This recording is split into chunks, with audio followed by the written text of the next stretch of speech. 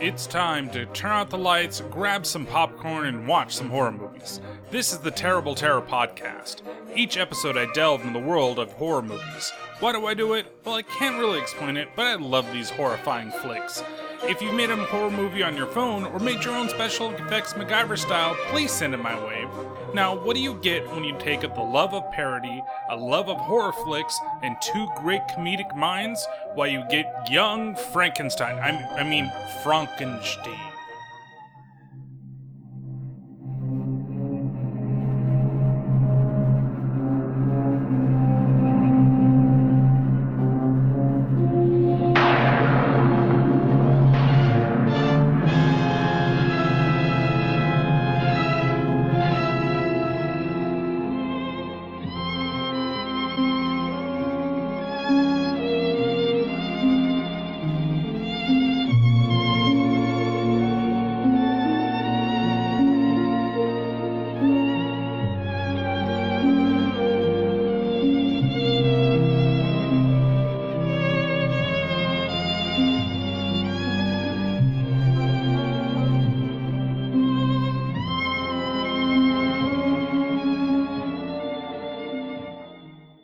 Why, hello everybody, and welcome to another episode of the Terrible Terror Podcast. And it's the episode that no one's been waiting for. That's right, it's the episode on young Frankenstein. This is a movie that actually I've wanted to talk about for a while because I have a huge love of Mel Brooks, and as some people know. And it's one of those situations where I was like, how do I talk about this movie? How do I bring it into kind of your guys' ears? Other than really going in and just fucking making a reason for me to do it. Now, I could have just done it, but really, I wanted to focus on two comedic horror films for this coming section of horror movies. This is already off to a bad start, but basically, I want to look at that. It's hard to look at funny horror because what is funny to you may not be funny to me. And what is fucking hilarious to me may not even strike a chord. This could be something that oh my god, I've seen this movie a million times. I keep getting forced to watch this. Why the fuck are you doing this? Or it could be oh my god, I can't believe he's talking about this movie. Oh shit, he's gonna crap on a movie I fucking love. I'm gonna tell you right off the bat. One, again, everything's subjective. Two, I'm not really gonna crap on it as much as maybe as you might think I am. Because some people think I can just crap on movies. But no, it's really just a film that I honestly, truly love. There's not many of Mel Brooks' films that I absolutely do not like. There's one of the more later ones that I'm kind of indifferent to. There's a lot of really funny parts to it, but overall, I just don't think it's that great. And then there's a couple of the older ones where I'm kind of oh, okay, I totally understand what you're trying to do here. But it's not as funny as it could be. For example, let's take The Producers. I think it's a really well done film, but I don't think it's for everybody, and I don't necessarily think that I like it that much.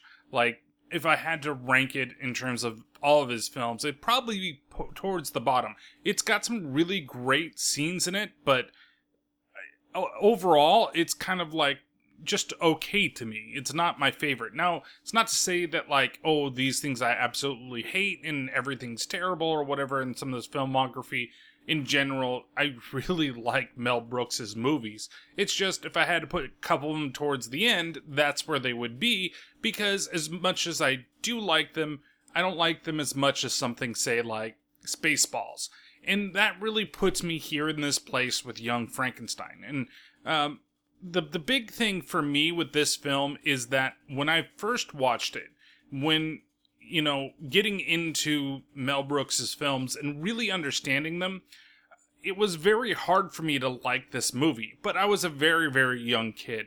And like I said, Spaceballs is my absolute favorite Mel Brooks, movie, period. I don't care what you think about it. I love it. And that's because as a kid, I loved the ever-loving shit out of the movie. It was one of those films that I would always put on. There was movies with my sister that the two of us could sit and watch it all the time. The Last Unicorn is definitely one of those. The Hobbit, the old Hobbit, the animated Hobbit, Spaceballs, Indiana Jones and the Temple of Doom. When The Last Crusade came out, I was a little bit older, but that was another one that could be on repeat. The Dark Crystal was another one. They were just these set of films that we always watched. And, more than, I watched Spaceballs way more than The Empire Strikes Back, even though that's, my favorite of the Star Wars films. It's probably a lot of people's favorites, too. But in general, I would watch this Mel Brooks parody over the actual films. And so when it came to my dad, he's like, well, he really likes, Spaceballs, so let's start showing him all the other ones. And Blazing Saddles, I was not ready for. Hands down, that is my second favorite Mel Brooks movie that there is out there. But I was not at the age where I should be watching that, and there's a lot of people that probably have watched it at the age that they shouldn't have watched it either, but fucking loved it. Which is great, because it is a fantastic movie. And you know what? Gene Wilder is fucking amazing in that movie. It's just one of those films where it's like, okay, what can I show him? So we decided, well, he's grown up watching Dracula and Frankenstein, The Creature, Werewolf, all those old Universal monster films, and he likes Mel Brooks. Young Frankenstein's where it's at. This is my dad's favorite Mel Brooks movie, is Young Frankenstein. And I know why. But to me as a kid, I didn't like it at all. I was like, why is this in black and white? I could watch the Universal horror movies because I knew they were old, but this was a Mel Brooks movie. This is the guy that was Yogurt, man. That was so, ridiculously corny, but funny and silly. And here's this, and you're like, what the fuck? What am I watching? Why? I don't want to watch something that's in black and white unless it's something that my grandfather shows me, because he's old and that's what he watches. He watches nothing but black and white movies. So when I'm there, that's what we're watching. Why do I have to watch this in my own goddamn house? And I really didn't have an understanding and a love and care for this film until I saw it much later in life. And coming back to this film, and it has been a while. It's been a good maybe 10 years since I've seen this movie. And there was, I think a couple years ago, it came back to theaters. I want to say maybe 3 or 4. And Pat, he's like, we should go. And I was like, okay, yeah, we should go. And then I didn't go.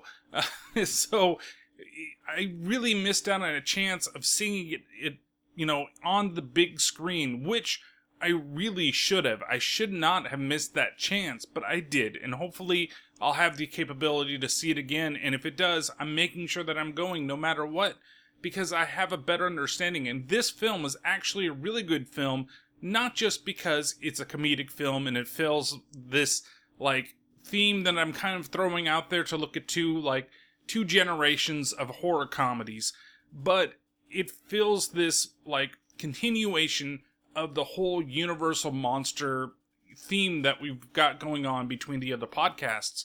And with last week being, The Creature Walks Among Us, why not look at a film like Young Frankenstein here that has this love and craft of those old 1930s Universal horror films, and, happens to be a little bit, it's not, terribly modern, and, it's 1974, what the hell am I gonna do? It's still quite a years off from being a modern horror film, but it's still 44 years past the original Universal monster starts. So, here it is. This movie is a straight-up parody. This movie, if it wasn't a comedy, could fall within I think those Universal horror films. I mean, it even goes to the extent where Mel Brooks, he managed to, get a lot of the lab equipment that came directly from Kenneth Strickfaden, who was the creator of a lot of the props on the original Frankenstein. So everything that you see when you go into the lab and you see the Frankenstein moments or the creature or the monster moments, it's all the original props that were used in the original film. Now, this film, like I said, came out in 1974 and only had a budget of $2.78 million. 74, that's probably pretty a lot. I would probably equate that to a $20 million budget. And the box office for the movie was $86.2 million, which is a certified hit. Now, even Mel Brooks, he says himself that this is one of his favorite films, but it's not necessarily his most funny film. He believes that he's got funnier films than this. This was truly crafted with love and care of those old Universal films, and it definitely shows as you're watching the movie.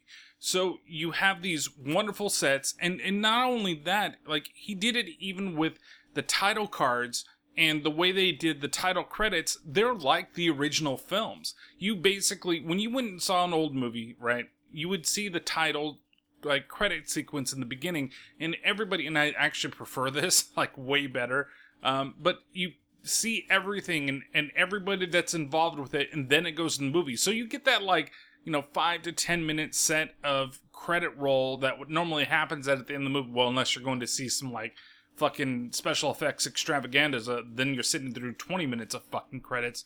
But that's for another rant for another fucking time. But you just basically see everybody that's involved with the film, then the movie starts, and then at the end, you've got a small credit sequence, and that's it. You're done. No problem. If there's anything at the end, you get to see it right away. And the film itself is also shot completely in black and white. I know I had my little rant earlier, and you probably kind of guessed that already. But yes, for 1974, when the majority of things were always being filmed in color, this was a big, like, jump away to go back. And when we played the trailer last week at the end of last week's episode, it even says, shot in black and white, sorry. Like, he knew that was going to evoke some things in some people, and they're going to be like, why am I going to see a black and white picture like nowadays? But he wanted to keep the authentic nature of the original films and to keep it as close of a Universal horror movie parody that it could possibly be, which was a bold decision, and I actually really love. And now the film itself, it stars, besides Gene Wilder, you have Peter Boyle, who plays the creature. You've got Terry Garr, Cloris Leachman, Marty Feldman, Madeline Kahn, Kenneth Mars, Richard Hayden, and even Gene Hackman is in this movie. And I didn't realize that, because you don't fucking, like, you look and you're like, Gene Hackman? What the fuck? I mean, the character that you see him play, it's, one, he's just so young. I think that's the thing that really got me. And when I was watching the credits for the third fucking time, it was, like, really, I saw it and I was like, wait, that's who he plays? So I don't want to give it away right now, but if you know the film, it's one of the funnier moments in the film, and it's one of the moments that they do put into the trailer of the film as well.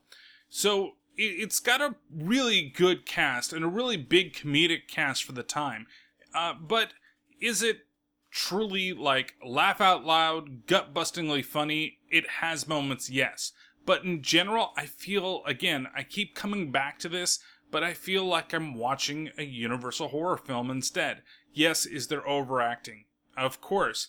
That's just the way that this is going to work. But I think these are all choices to basically embellish those same things. And yes, there's corny stuff. Yes, there's cheesy stuff. But all in all, it's a film that I'm going to say right now, if you have not seen this film, please stop the podcast and watch it. Like, if you have seen this film, it's great. And the reason why, and the biggest one besides I want everybody to see this film, because I feel it's one of those films that everybody should see, a lot of the comedic stuff actually comes from visual humor. So there are going to be some things that you see or something that you hear in this podcast. It's not going to make much sense if you've never seen the film. It's going to be really odd, and then you're going to be like, I don't know why that's funny, or why he finds that funny, or why he pulled the clip. It's hard. There's actually one whole sequence I omitted. I was going to do it, and I'm like, because the scene is good, and there's really good timing in the scene, but because a majority of it is visual, it makes no sense. Also, with some of the clips, I've shortened them a little bit, so I've cut a lot of dead air out, and there's going to be times where things, like, sound a little funny, and that's just because trying to cut everything and make it flow, it didn't always work as well as I wanted it to. So if you hear a weird skip or jump, it's because I cut a little bit out and it didn't quite mesh up as well as I wanted to. So I tried multiple times, but it still works. You still get the majority of the scene, but I do, want to warn everybody, and there are some really long ones in this one, because, but you have to imagine something that maybe, I think the longest one is this one's like 3 minutes and something. That was like a 5-minute clip. So there's a lot of dead air that got taken out that was for those comedic timing, those physical jokes. Like there's one that you hear towards the beginning before we get it, where he says, "Walk this way," and I'm still laughing thinking about it. Marty Feldman, who plays Igor, he walks down the steps with his cane, and he tells him to do that, and then he hands up the cane for Gene Wilder to walk down the stairs. And he does, and then he looks back at the camera, and he's like, "Why the fuck am I doing this?" There's a lot of breaking the fourth wall in this movie as well, where it's like nods and winks to the audience, or when things happen, like everybody slowly pans and looks out into the audience like it happens out there, which are great, but they're hard to do in an audio medium versus a visual medium. So, make sure that you see the film. If you want to go through, no, all the power to you.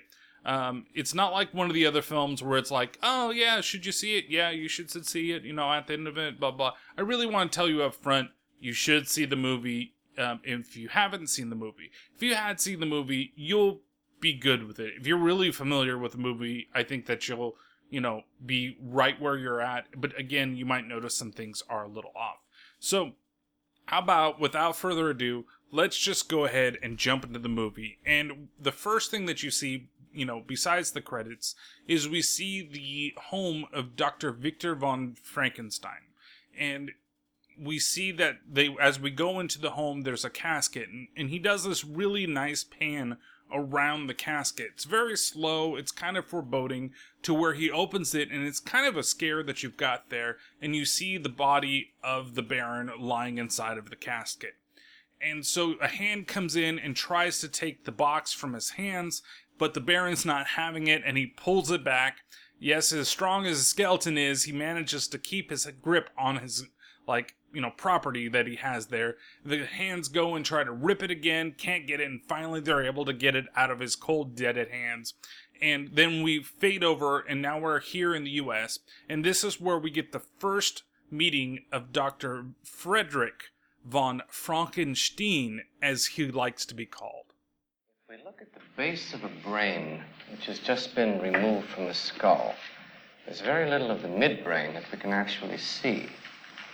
Yet, as I demonstrated in my lecture last week, if the under aspects of the temporal lobes are gently pulled apart, the upper portion of the stem of the brain can be seen. The so-called brain stem consists of the midbrain, a rounded protrusion called the pons, and a stalk tapering downwards called the medulla oblongata, which passes out of the skull through the foramen magnum and becomes, of course, the spinal cord. Are there any questions before we proceed? I have one question, Dr. Frankenstein. That's Frankenstein. I beg your pardon? My name. It's pronounced Frankenstein. But aren't you the grandson of the famous Dr. Victor Frankenstein, who went into graveyards, dug up freshly buried corpses, and transformed dead components into... Yes! We all know what he did.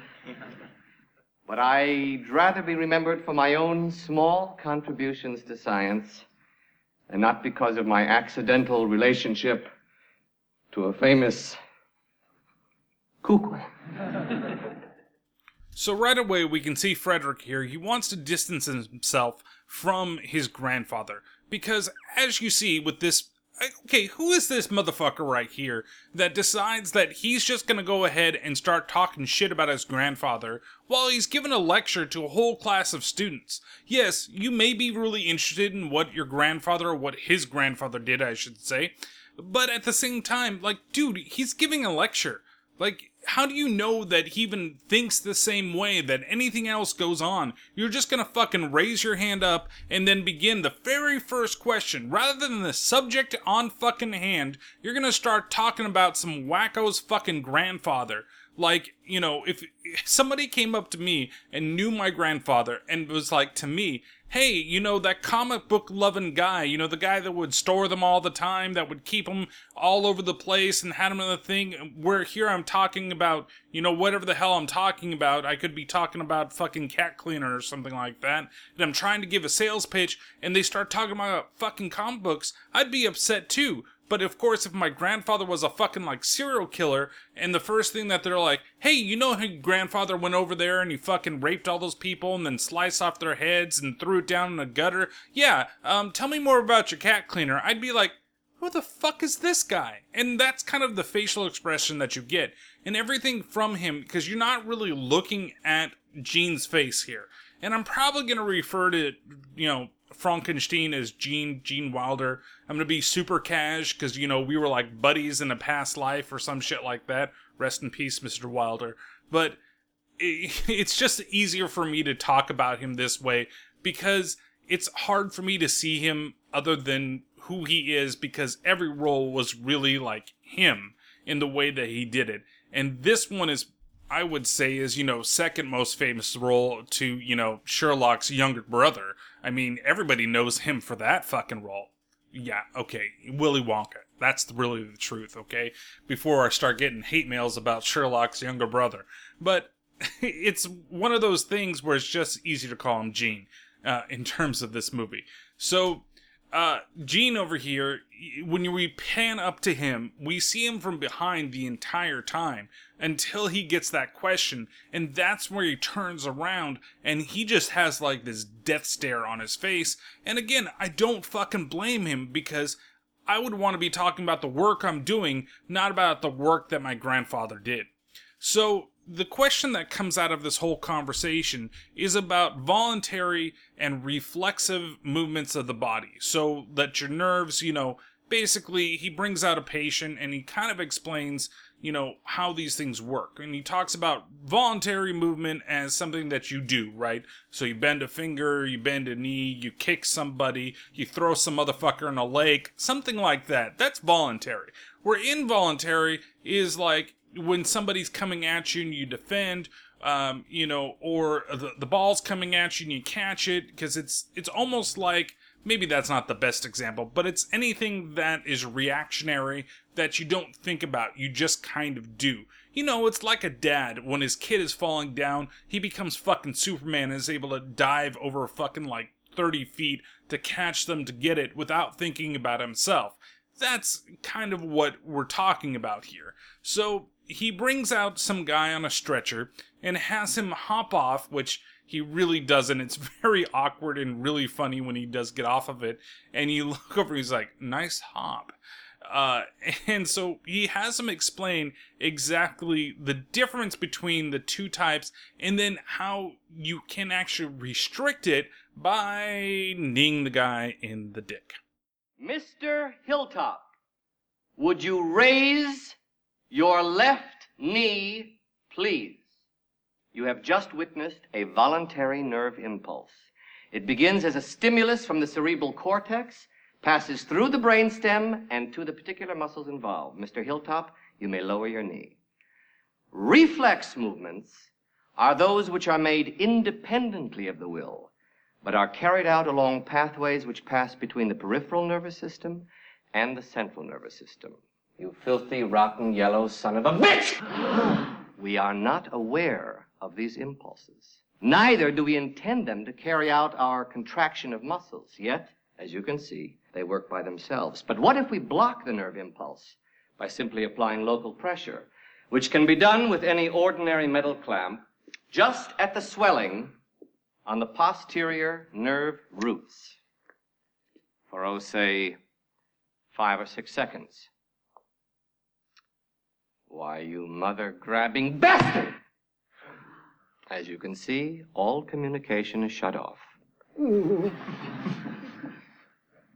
spite of our mechanical magnificence, If it were not for this continuous stream of motor impulses, we would collapse like a bunch of broccoli.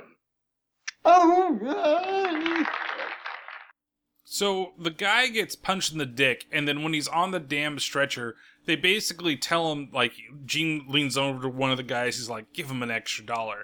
Like, this is not what I paid for, right? I paid to be an example in your fucking lecture, not to get kneed in the fucking dick. You don't do that to anybody. There's a couple of things you don't do to people in the dick, okay? You don't knee them in the dick, you don't knife them in the dick, you don't shoot them in the dick. Those are the main 3 things that you don't do to somebody in the dick. If there's more stuff that you should not do to people in the dick, please let me know, because I'm really starting to run a list with these movies. I mean, besides this, and then, you know, with the John Wick thing, with the dogs biting him in the dick, okay, you don't let your dogs bite somebody in the dick either. So there's 4 things that people do, that I've seen in these fucking movies, that people do, that you should not do to people. What the hell is wrong with you?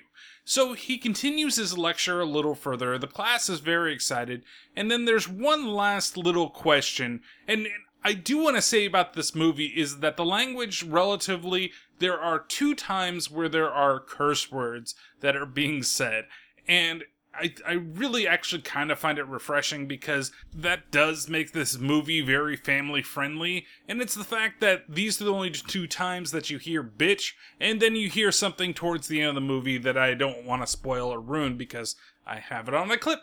But, so the same, like, he asks the class, hey, does anybody else have anything else to ask me? And the same student asks again about his goddamn grandfather. Once a nerve fiber is severed, there is no way in heaven or on earth to regenerate life back into it. Are there any last questions before we leave? Dr. Frankenstein. Yes? Isn't it true that Darwin preserved a piece of vermicelli in a glass case until by some extraordinary means it actually began to move with a voluntary motion? Are you speaking of the worm or the spaghetti?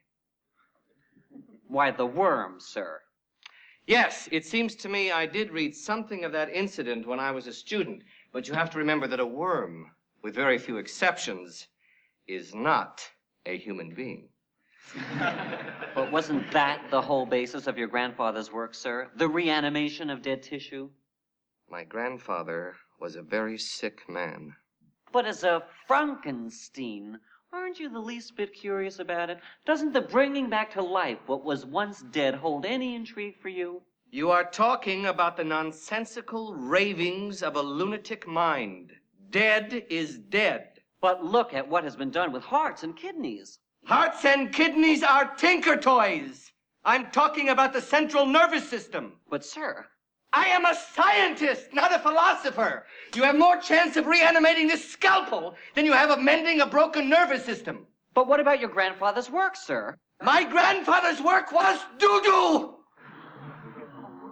I am not interested in death. The only thing that concerns me is the preservation of life. Okay, so the use of doo-doo here is really fucking ridiculously funny to me. And it's probably because it's very unexpected, especially since he's getting into his, like, and you notice this throughout the whole goddamn movie, that he has, like, 2 volumes of speaking. He has his normal voice and his fucking screaming voice! Those are the only volumes that he really carries throughout the film to be the eccentric mad scientist that, of course, you know, he's probably going to become. But it's just... like, so funny to hear somebody yell doo-doo.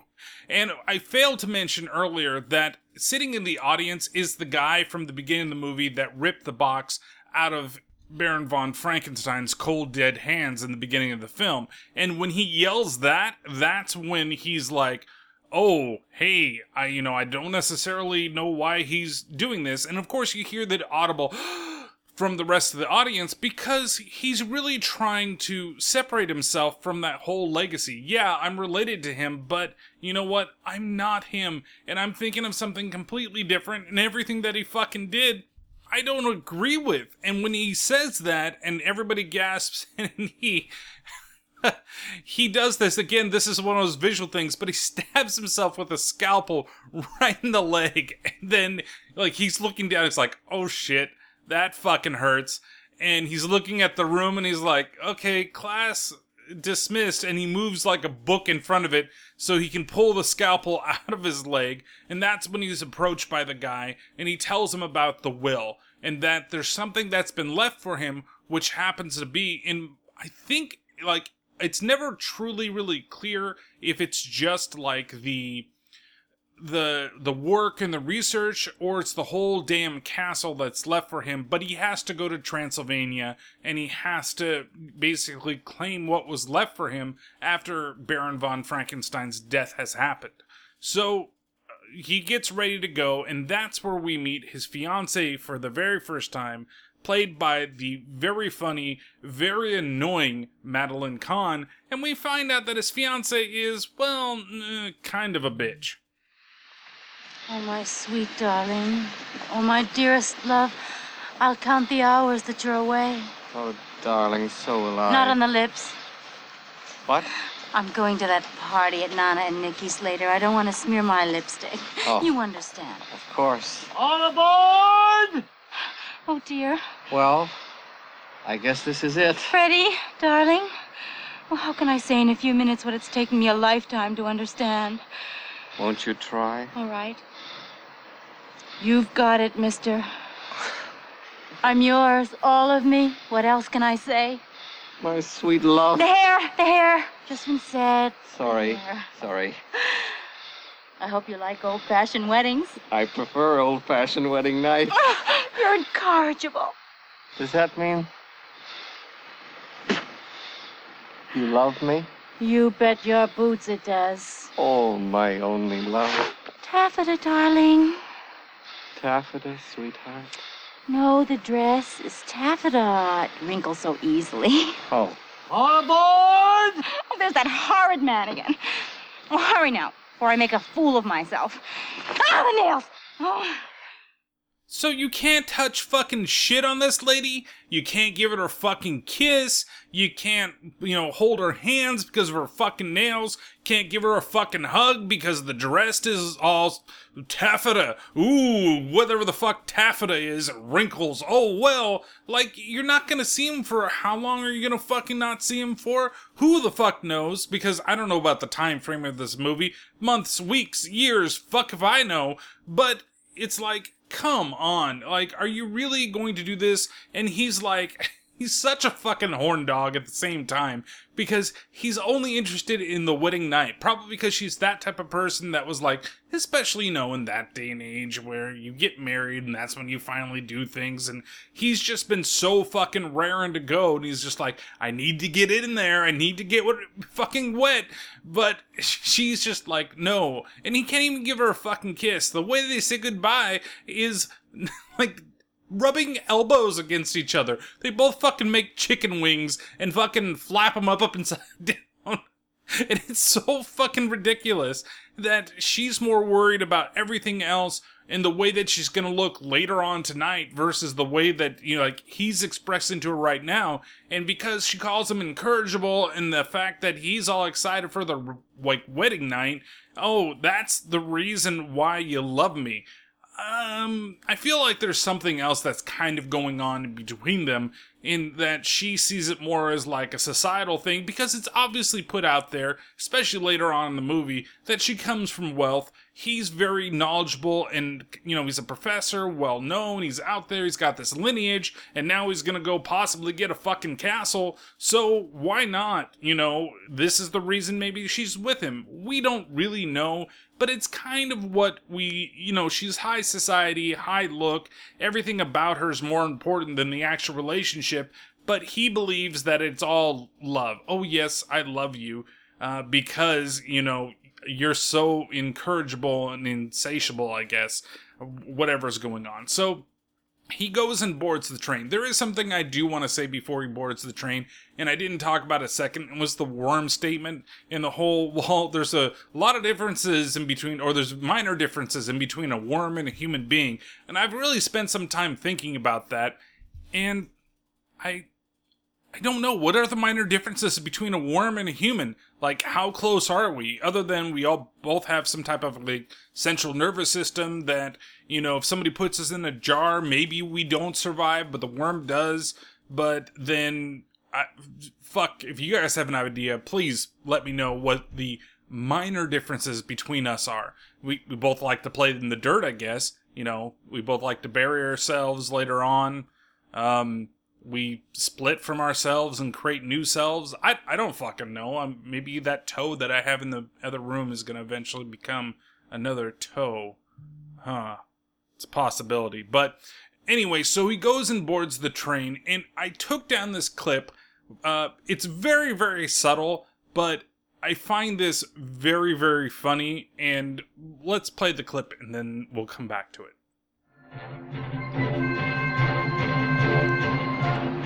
Harry, he was at it again.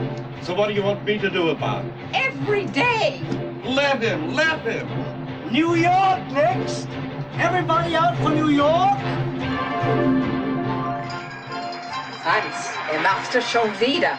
Na, was soll ich denn da machen? Aber jeden Tag. Nun lass ihn.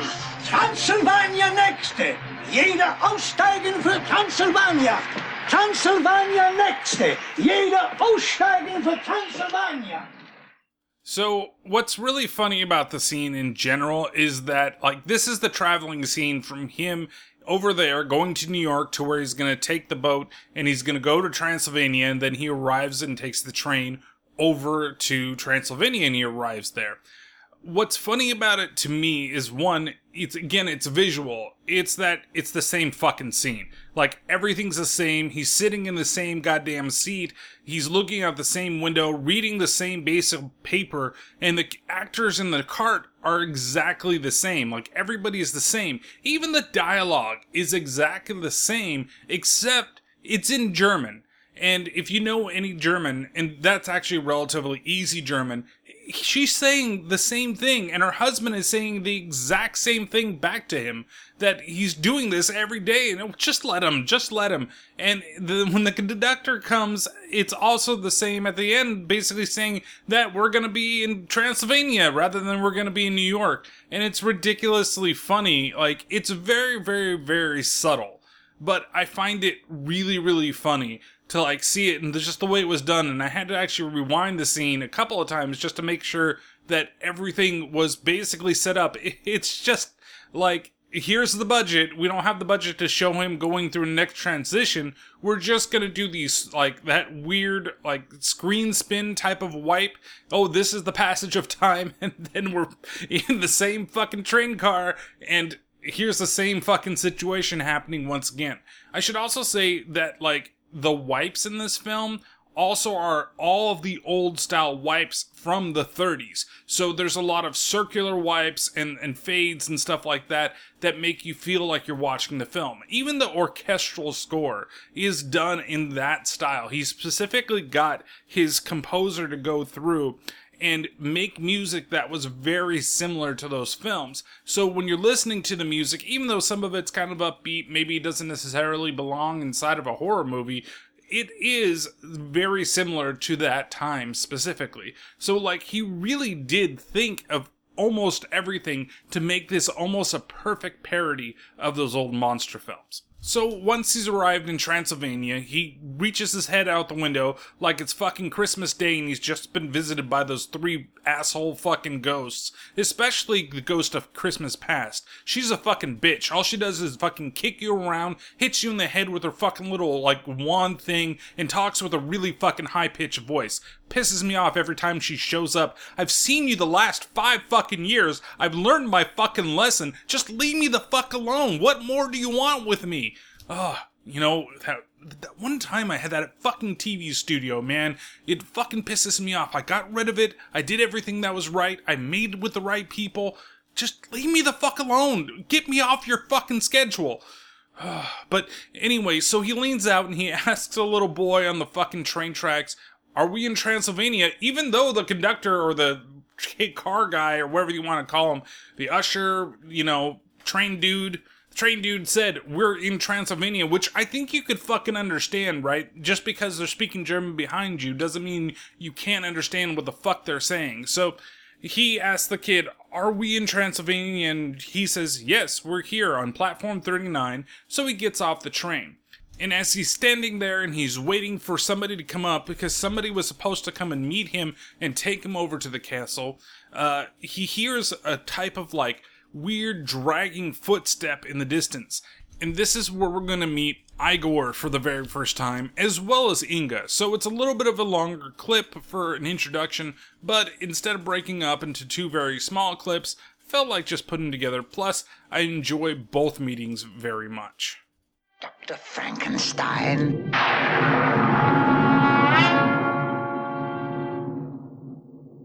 Frankenstein. You're putting me on. No, it's pronounced Frankenstein. Do you also say Froderick? No, Frederick. Well, why isn't it Froderick Frankenstein? It isn't. It's Frederick Frankenstein. I see. You must be Igor. No, it's pronounced Igor. But they told me it was Igor. Well, they were wrong then, weren't they? You were sent by Herr Falkstein, weren't you? Yes. My grandfather used to work for your grandfather. How nice. Of course, the rates have gone up. Of course. Of course. I'm sure we'll get along splendidly. Oh, sorry. You know, I don't mean to embarrass you, but I'm a rather brilliant surgeon. Perhaps I could help you with that hump. What hump? Let's go. Allow me, master. Oh, thanks very much.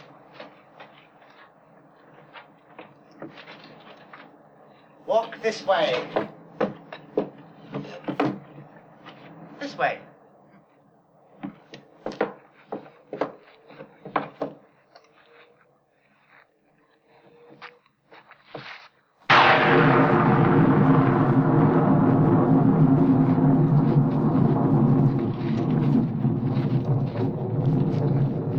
I think you'll be more comfortable in the rear. Oh.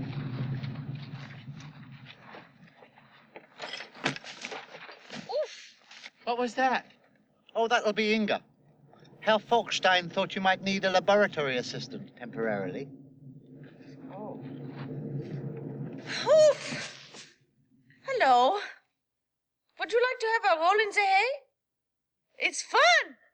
Roll, roll, roll in the hay.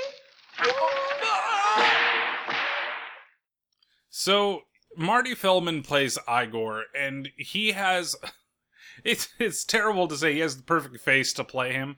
You know, he's always been kind of an awkward guy, and he really does look like that. He doesn't put on any type of makeup. I'm not necessarily the hump. There's also a joke with the hump that constantly happens. It switches sides throughout the movie, and it's kind of like these weird continuity errors that they just left in, and they left them in specifically to make the joke. But, you know... It's terrible to say this way, but his face really does look like that. But the dude is fucking hilarious. If you've ever seen any of his specials from back in the day, I suggest you go look at them. And then Terry Garr plays Inga, and she's absolutely stunning in this movie, and she's pretty goddamn hilarious. That is probably one of my favorite intros because, you know, they're not outright saying what she's saying. A roll in the hay, of course, means that you're going to have fun times, but she literally rolls in the hay while singing the song, and both of them look at the screen at the same time. And that's what I mean with, like, there's a lot of, like, breaking the fourth wall, like, do you get it? Do you get it? And maybe to some it's kind of cheesy. I find it really, really funny. So they travel along the road now that we've left. There's also the scene there where he's walking down the stairs that I spoke about earlier. That, again, when Gene looks at the screen, it's really goddamn funny. Like, it's... Can you believe this shit? Why the fuck am I doing this? So they go ahead and start heading towards the castle. And there's another really... And this is just... I'm putting this in there because it's a great play on words, and it's ridiculous, and it gives you a better insight into Igor's character and Marty Feldman's delivery of his lines. Werewolf. Werewolf? There. What? There, wolf. There, castle. Why are you talking that way? I thought you wanted to. No, I don't want to. Suit yourself. I'm easy. Well, there it is. Home.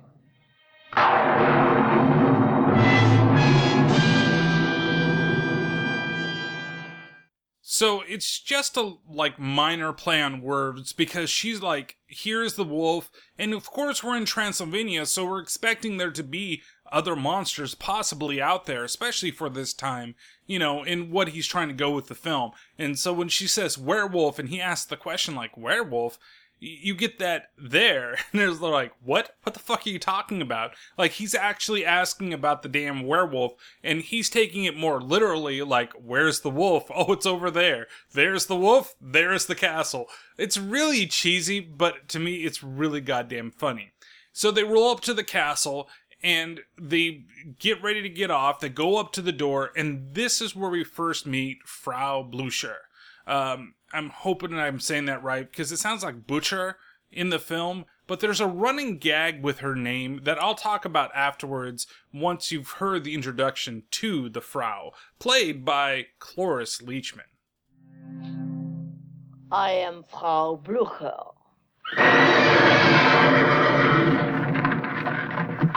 Steady! How do you do? I am Dr. Frankenstein. This is my assistant. Inga, may I present Frau Blucher? I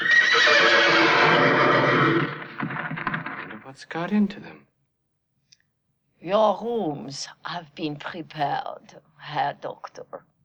If you will follow me. Igor, would you bring the bags as soon as you're finished, please? Yes, master. After you, Frau Blucher.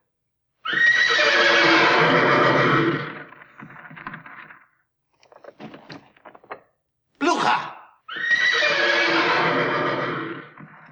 So yes, every time her name is said, like, lightning strikes and the horses go crazy. Now, there's a lot of things that are out there on the internet, and there's only one real reason that you're hearing this sound. So, the one thing that a lot of people said, and I believe for the longest time, is that Blucher is close to glue in German, and so the horses are getting afraid because they're saying the words glue. But that's not the case. There actually isn't any words out there that match. It's not exactly the same. So the real reason why is because Mel Brooks, he wanted her to be like the bad guy. And there was an obvious bad guy type of cues that you'd see out there. So when her name is first said, that's why you hear the lightning and the thunder and the horses go crazy. But then every time, it's just to emphasize the point that she's the villain of the quote-unquote villain of the film, or is meant to be, not trusted. Even though it's just mostly for fun and games, rather than it being specific to that her name sounds a certain way or anything like that. So, she invites them inside the castle, and she takes everybody up to the rooms for the night. There's a really weird continuity error that happens in this scene. It's very, very obvious, and I think that it was just kind of done this way because I don't think anything in this film, in the way that it's shot or the scenes that are done, some of it could because, budget reasons. I think other, things that they do is to really, truly mimic these times because there wasn't the editing that you see today. So there's a lot of weird continuity errors that can exist within the scenes when they reshoot a scene, right? Something's off, something's on, they're not wearing this specific piece of clothing, they've lost one scene the guy had the air thing in his mouth, and the next scene that he doesn't, but it's all within the same sequence, and then he's got it back on again. So while Frau Blucher is busy, taking him up the stairs, she has these candles that she lights to take him up there, and then in the next scene, they're completely out. Then in the next scene, they're completely all lit. Then in the next scene, they're completely out to the point when they get back and she takes Gene to his room for the night, they're completely out once again, but she acts like they're completely on. It's really ridiculous. It's really funny. And I think that it was done completely on purpose. So she's now leaving him in the room for the night, and so she explains exactly what the collection that is in this room to Jean. This is your room. It was your grandfather Victor's room. I see. Well, seem to be quite a few books. This was Victor's, the Baron's medical library. And where is my grandfather's private library? I don't know what you mean, sir. Well, these books are all very general. Any doctor might have them in his study. This is the only library I know of, Dr. Frankenstein. Frankenstein. Well, we'll see. Good night. Would the doctor care for a brandy before retiring? No. Thank you.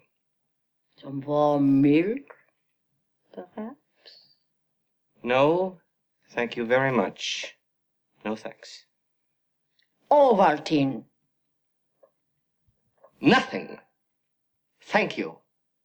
I'm a little tired. Then I will say good night. Good night. It's quite ridiculous, and it's obvious that she's trying to get something more out of him because she's asking if he wants to have a little more. Like, there's something very odd and awkward about her. Like, she asks him if he wants more brandy, or if he wants some warm milk to help him sleep, or some Ovaltine. Now, Ovaltine is obviously something that was not available at the time, but it's just ridiculous that she's constantly going down this list of stuff, like basically to maybe spend more time with him. And it gets kind of more obvious what her intentions were, because as he puts his stuff down on the counter and he starts trying to put his clothes away from his suitcase, there's a little like makeup mirror that's sitting right there that's perfectly facing like the picture of the Baron that was up on the wall, and you can see her and she's like talking and whispering to it. And she goes up and leans it and actually gives the painting a kiss. And that's right when Jean, he looks in the mirror and he sees that happen. He's kind of like, what the fuck is going on? And then she says goodnight to the painting and she leaves with, of course, the candle being completely like turned off at this point, or not lit, I guess you should say. So he goes to sleep and then he begins to have a nightmare. Now, this is a long sequence of things, but this is them actually we're going to start from the nightmare sequence, and then we're going to go into Inga and Jean here. They're going to find the laboratory that's downstairs. Well, they're going to find the passage to the laboratory, and we'll talk a little bit about it when we get back. I'm not a Frankenstein. I am not a Frankenstein. I'm a Frankenstein. Don't give me that! I don't believe in fate. And I won't say it. All right, you win. You win. I give. I'll say it. I'll say it. I'll say it. Destiny! Destiny! No escaping. That's for me. Destiny! Destiny! No escaping. That's for me. Destiny! Destiny! No escape. No. Dr. Frankenstein, wake up. What is it? You were having a nightmare. What's that strange music? I have no idea, but it seems to be coming from behind the bookcase. Behind the bookcase. Hand me that robe, would you, dear?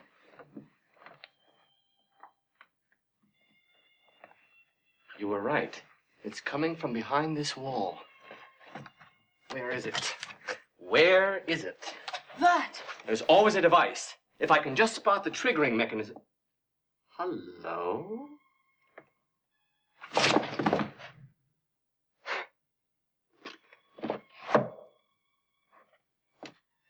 It seems louder over here. Hand me that candle, will you? Put the candle back.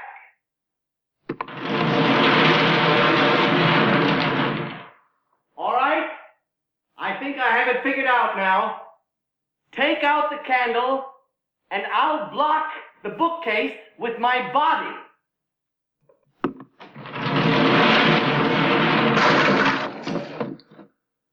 Now Now listen to me very carefully.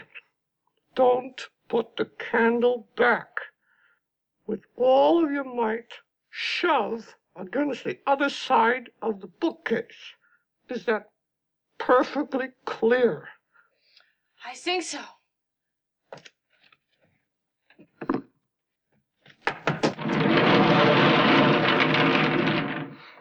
Good girl.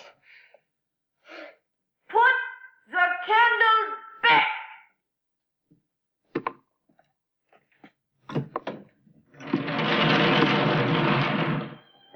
Oh, look, Doctor. A passageway. Whatever that music is, it's coming from down there. I'd better take a look. Oh, let me come with you, Doctor, please. I don't want to stay up here alone. All right, then. Close your robe and follow me. Oh, Doctor, it's a candle. Good thinking. So the very first thing that I want to try to understand about the scene is how did she hear him from like so far away? I don't know where everybody's situated in this castle, but I'm pretty sure that she's not right next door. Right? She is like, it's weird because as he's having that nightmare and he's talking about destiny and that he's gonna give it a destiny, where we see kind of the beginning of the second act of this movie, and of course he's screaming it really loud, and he's kind of like, it's like a temper tantrum that he's having there. Like, he's fought it for so long, and finally he's just gonna give in to it, though he really doesn't want to. He's just there because he's now in this castle, he now has inherited this estate, and he's just kind of stuck, and he's always going to be Frankenstein, not Frankenstein like he wants to be called. And so he's having this, and there's this really like creepy shadow that comes over and is hanging over the bed, and it turns out to be Inga rather than be Frau Blucher. Like, that's who originally I thought it would be, but it turns out that it's her instead. And it's weird that she would be the one that comes in right away, but she comes and comforts him. And then the whole time as he's having these nightmares, the music is playing. And I really felt like the music was just a part of the soundtrack. Like, it's that section, you know, he's having the nightmares, so the music is going along with it. But then the characters themselves are like, wait, where is that music coming from? So it's like, wait, the music is not a part of the soundtrack? The music is actually something that's being played that the characters can actually hear and they know about. Like, it makes you wonder, does that have any connection to what's going on with him? Which, you know, I don't want to spoil anything right now, but think about it. And so it's kind of an interesting situation that you've got going on here. You've got this music that is blaring loudly. It's loud enough for the audience to hear, but to them it's supposedly really quiet. And it is rather subtle as well. That's why you kind of think it's just kind of background noise to go along with whatever the scene is. And that's where they go and they find the, like, secret entrance in the bookcase. And the first thing that he does is he's like, okay, it's around here. And he grabs a white book, because it's very obvious that that's the only miscolored book on the whole bookshelf. So, of course, what do you think? Oh, that's the one. That's where you hear the, ha! Like, he grabs it and nothing happens with it. And when they go to grab the candle, that's when the whole bookcase moves around. And it is a relatively funny scene because it's definitely, like, the film itself is sped up to do the turning of the whole thing to make it look like it's a lot faster than it actually is. And when he gets pushed behind and he gets pushed in front of it and he uses his body to block the way and gets crushed. I mean, any man that would do that, if it was really moving that fast, you'd have a broken rib or two. But no, he's just got a high-pitched voice because he's slowly getting the breath squeezed out of him while she's just standing there listening to his instructions. He's probably dying from the inside. So they do manage to get everything around, and they manage to go like along the path and downstairs. Of course, for some reason, she gets like sucked into the wall for some reason when she puts the candle back, or when she pushes the whole thing. It spins around again, and she's stuck on the other side. Yet he's able to get out perfectly. And then when he does spin it, and to get it to the halfway point, he puts the candle in, raises it out, and puts it back in again, which magically stops it at the point that they need to get through the wall, which is pretty ridiculous in itself. So they go downstairs and they find that there's all these creepy things laying everywhere. They're looking around and you see a set of heads on the shelf, and they all have different points of how long they've been dead for. And so they're looking at each head, and they get a surprise with the last one. I ain't got no body, and nobody cares for me. Igor, Frederick, how did you get here? Through the dumbwaiter. I heard the strangest music from the upstairs kitchen, and I just followed it down. Call it a hunch. There must have been someone else down here then. It would seem that way. And there's the only other door. Wait, Master. It might be dangerous. You go first.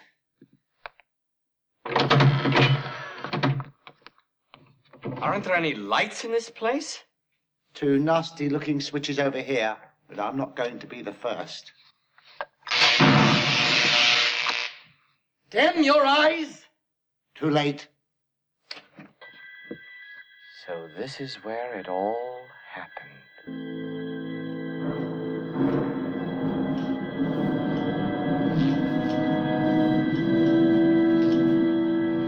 Just think, a dead brain, ready to live again in a new body. Look, no blood, no decomposition, just a few sutures. Throw the main switch. Yes, Master. What a filthy mess. I don't know. A little paint, a few flowers, a couple of throw pillows. Well, it seems as if our mysterious violinist has Just a what? Appeared. So there's some really subtle and funny things that go on in this scene. The first one, of course, the most obvious is when Igor does the scare right there, and he starts thinking, I ain't got no body, because he's just the head looking through. It's really, really, like, it's silly and it's funny just because of the way the face is. Now, there's a bunch of, like, subtle things, because he goes, Igor, and then he goes, Froderick, like he did when you first saw him in the beginning of the movie. And it's really subtle and it's really quick. You get the other one too, where he's like, damn your eyes. He's like, oh, it's already happened. And he looks and he winks into the camera because, you know, Marty Feldman's got a fucked up face. It's terrible to say, but honestly, he does. So it's like those little like subtle things are extremely funny to me. And then you have at the end, he's like, look like she's and then Inga's like, what? And he's all, disappeared. Like, it's so ridiculous, and it's so subtly funny that I absolutely love it and I eat it up. You know, again, the obvious thing where they look downstairs and you see everything laid out, and you hear the voiceover of the Baron talking about everything that's going on, like, with the experiment that he's doing, and I believe that's Mel Brooks. And this is one of the few films that Mel Brooks has done where Mel Brooks does not show up in it at all. And I think that's the only time that you even hear his voice, other than in the trailer. Like, one of the original trailers for it was like, I'm presenting this movie. But it's just odd that he doesn't even have a small part in this film. And, you know, because I'm used to seeing him in his movies pop up here and there as either irreverent character, a main character, or just a little cameo somewhere in the film. And I think this is his little voiceover cameo. And you hear how grandiose it is in him doing the experiment and how, like, they have everything set. And then the immediate response from Gene here is, man, this place is fucking filthy. Like, it's dirty, and Igor is just, well, you know, a couple throw pillows and everything might look a little better. You know, he's seeing, like, the good in everything, where Gene is extremely pessimistic with anything that has to do with his grandfather. And it just constantly shows until another point in the film. So they see the light from the room, and they go down quietly and make sure that they're not heard, and they enter the room, which happens to be the secret library of the Baron. And they notice that there's the violin on the counter, as well as some other things in the room. This explains the music. It's still warm. But who was playing it? I don't know. But whoever it was just barely finished putting out his cigar. Such strange goings on. What is this? Music room? But there's nothing here but books and papers. Books and papers? It is! This is my grandfather's private library. I feel it. Look! Look at this!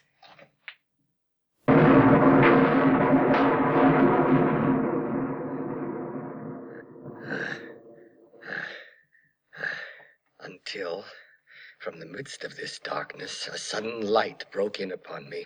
A light so brilliant and wondrous, and yet so simple.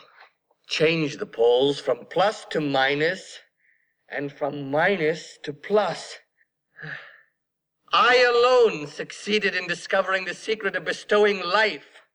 Nay, even more, I myself became capable of bestowing animation upon lifeless matter.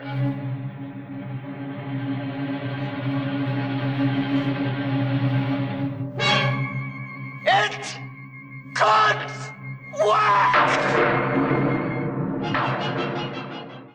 So they find everything down there, including a lit cigar that somebody has been using to, I guess, enjoy while they're playing the violin while they're down there. Doesn't that seem counterproductive? Like, holding the cigar, I guess you're holding it in your mouth the entire time like you're fucking Darby O'Gill and you're playing for the little people out there and you're just dancing around, but you're not really dancing because you're playing the solemn, sweet sounds of the violin. It's not a nice little fiddle or anything like that.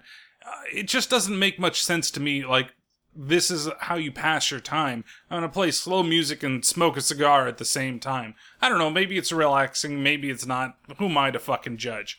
But he's got all of these books all over the shelves, like, there's just all the secret books he's got, and the one that's on the counter just happens to read How I Did It. And that, of course, grabs Gene's attention here, and that's what leads him to reading the book in the second part of that clip, where he realizes that the way to animate life is to turn positives into negatives and negatives into positives.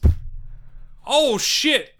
Why didn't I think about that before? Like, it's so goddamn simple. It's just a fucking switch of AC/DC, right? We're gonna, instead of it being back and black, it's gonna be black and back. Oh my god, it's fucking amazing. I can't believe that this is all we had to do to bring corpses back to life, is to alter the way that our nervous system works or that our body works. It's kind of like thinking, this is some weird science shit that I'm gonna say right now, but atrial fibrillation, if anybody knows what that is, that's when you get signals going the wrong way. So normally your body works in a clockwork motion and sends electrical signals from the left side of your body to the right and comes around in a clockwork type fashion, right?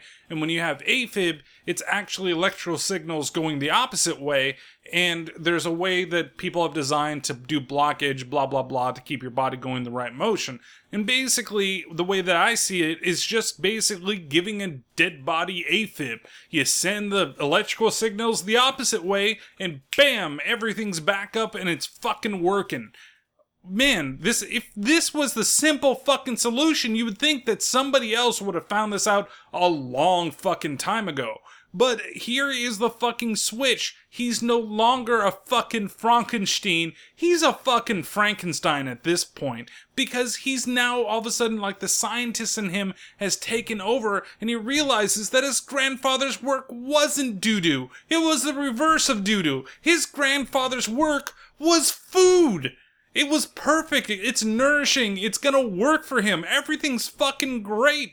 Like, so he's now obsessed with actually bringing this creature, this monster to life, and he's gonna do it, and he's figured out the way exactly what he needs to do to make his creature. As the minuteness of the parts formed a great hindrance to my speed, I resolved, therefore, to make the creature of a gigantic stature. Of course. That would simplify everything. In other words, his veins, his feet, his hands, his organs would all have to be increased in size. Exactly. He would have an enormous Schwanzstücke. That goes without saying. Oof. It's going to be very popular. So then, what we're aiming for is a being approximately 7 feet in height, with all features either congenitally or artificially proportionate in size. Something like this. Hello? You've caught something there. Crude, yes. Primitive, yes. Perhaps even grotesque. Yet something inexplicable tells me that this might be our man. So Igor has drawn exactly what they're going to make. Like, he's sitting there and he's sketching out stuff, and that's when he turns it around and you hear the music and he's like, oh, like this? And then it's like perfect. That's the body of the creature that they're going to be making. It's ridiculous. And yes, there is a dick joke in there that everything's going to be made bigger, especially his dick. And he's going to be very popular, especially among the ladies. So, well, I guess if you're going to make a giant monster, that if you're going to make everything big, you might as well make the dick big too, right? You don't want to give this 7-foot monstrosity the smallest dick known to mankind, right? You don't want to, like, give him needle dick. You don't want to give him micro penis. You just want to make sure that he lives happy, because you're going to bring this guy back from the dead, or, you know, however they're doing it, whether it's going to be a specific person, or they're going to mix and match and get everything together. But, you know, maybe in that person's past life, they had a tiny wiener, and it's just like, hey, you know what? We're giving you an upgrade. So, guys, if you're stuck with a small dick out there, just imagine when you're dead and you're brought back to life, somebody's gonna make sure that you're 7 foot fucking tall and you got a fucking 16-inch penis, okay? So just wait until you're dead. That's when everything's gonna be fixed. So, of course, in the next scene, after they're talking about, like, this is the body that's gonna work, somebody, a criminal in town, is killed and is buried. And he happens to be one tall motherfucker, so that's, of course, the body that they're going to be going after. And after the body's been buried, and that even the officers or the police of the town, you know, they say, oh, the grave diggers, actually I should say that's the people that are actually burying him. They're just like, yeah, he's a criminal. We didn't dig him that deep, but that's not what he deserves. And so they go ahead and they dig out the body and they bring it back to the castle. They do get stopped by a constable in town, and there's a really funny scene where, like, the hand's hanging out and the constable's coming by, and then Gene's gotta basically act like that's his hand, and Igor is controlling it from inside the coffin or from the other side of the coffin, and it's pretty obvious that they got a coffin on a cart, and it's more about, like, how oblivious that this constable is the entire time. And he's like, he shakes his hand, ooh, your hand's really cold, you need to get yourself next to a fire, or get you something in the bottle, if you know what I mean. No, you don't get yourself something in the fucking bottle. That's gonna constrict your blood. You're gonna feel warmer, but you're not gonna be warmer, okay? It's gonna be worse. Those St. Bernards that have that shit on their fucking collar, it's a fucking lie. They're probably gonna kill you more than they're gonna save you, though it might get the blood flowing a little bit in your system. You can't drink the whole fucking thing. You can't go fucking lush with the St. Bernard. I know, he's like your regular bartender in town. He just wants to make sure you have a good time. In fact, when he comes over with those shades, and he's got those party hats and everything, he's like, woo, make sure you drink the whole fucking thing. It's like you're at Senior fucking Frogs, and he gets his paws and he starts shaking the bottle and pours it over your head, and you have to keep drinking until he says stop. You know, that's why the St. Bernard is the asshole of the dog world. They just want to get you drunk enough so that they can save you and say, hey, look, I found this guy, I'm a fucking hero, but in actuality, they're bringing you closer to death and making you a fucking addict. So we need to stop St. Bernard's right fucking now. Anyway, so they bring the body back over to the castle, and that's when he has this conversation with Igor over the brain that he needs to make sure that he gets for him. Oh, what an awesome sight. What a profound and reverent night is this. With such a specimen for a body, all we need now is an equally magnificent brain. You know what to do. I have a pretty good idea. Good man. Didn't you used to have that on the other side? What? Your, oh, never mind. You have that name I gave you? I have it written down. H. Delbrook. Hans Delbrook. So he has to go out and get Hans Delbrook's name, and Hans Delbrook is an actual person, believe it or not.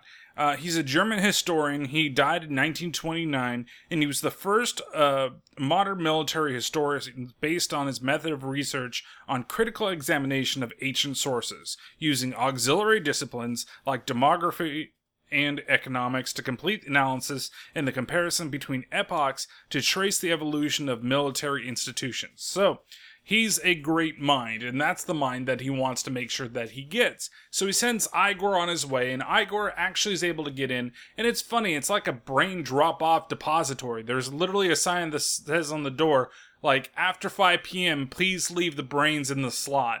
And so he reaches down the slot and he's able to unlock the door and go inside. And surprisingly enough, he finds the brain and he grabs the brain. But he gets scared easily. He drops it and completely kills the brain, or destroys the brain, I guess you could say. And I'm thinking about it in this situation. Couldn't he have still put it together, or do they need a perfectly preserved brain? Like, they got a dead body. We're going to reanimate everybody's, like, corpse and everything, like all these pieces together supposedly, but yet they need to have a perfectly intact brain. Why couldn't they just like use part of the killer's brain and part of... Oh no, that's a bad idea. Whenever you use the killer's brain for anything, it's all going to turn out in the worst possible way. So now that he's destroyed the brain, what is Igor going to do? Well, he's going to look at all the other brains that are on the shelves, and he happens to grab the one that says abnormal and brings it back over to Gene. So Gene is now ready to put his whole process to work. He's going to bring the creation to life. He's going to give the monster the energy that it needs to get everything ready and raring to go. So this is a very long scene from the beginning of it, of the whole thing, all the way to the big climactic speech that you expect from him in this film that was in the trailer, of course, parts of it were. So let's see the Doctor bring his monster to life. He is hideous. He's beautiful. And he is mine.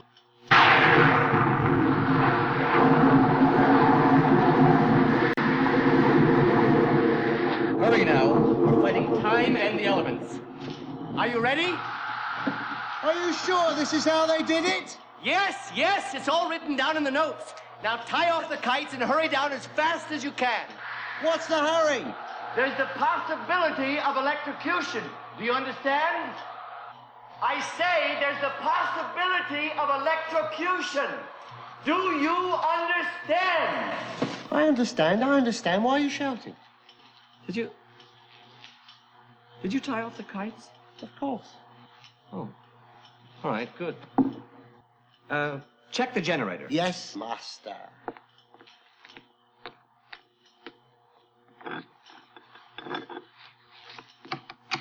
Igor, release the safety valve on the main wheel. Yes, master.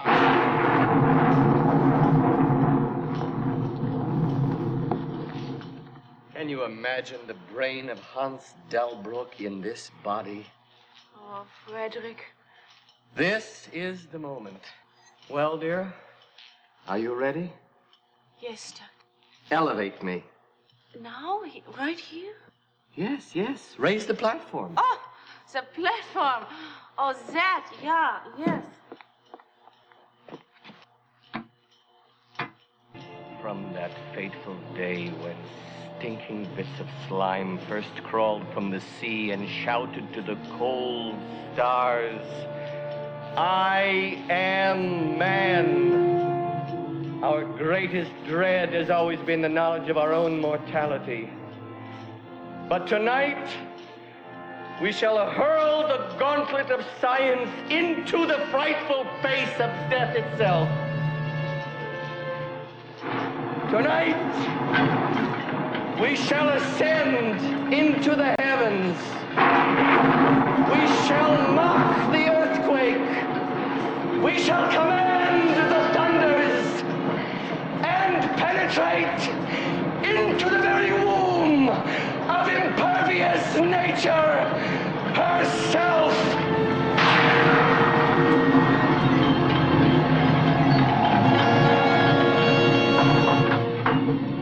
When I give the word, throw the first switch. You've got it, master.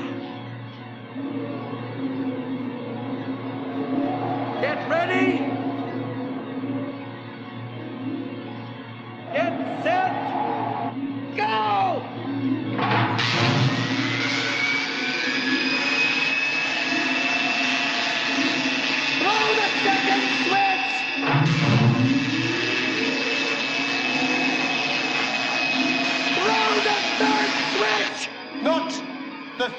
sweet. Throw it, I say!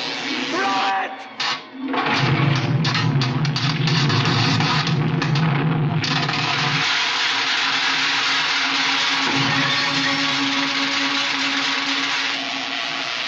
Lies!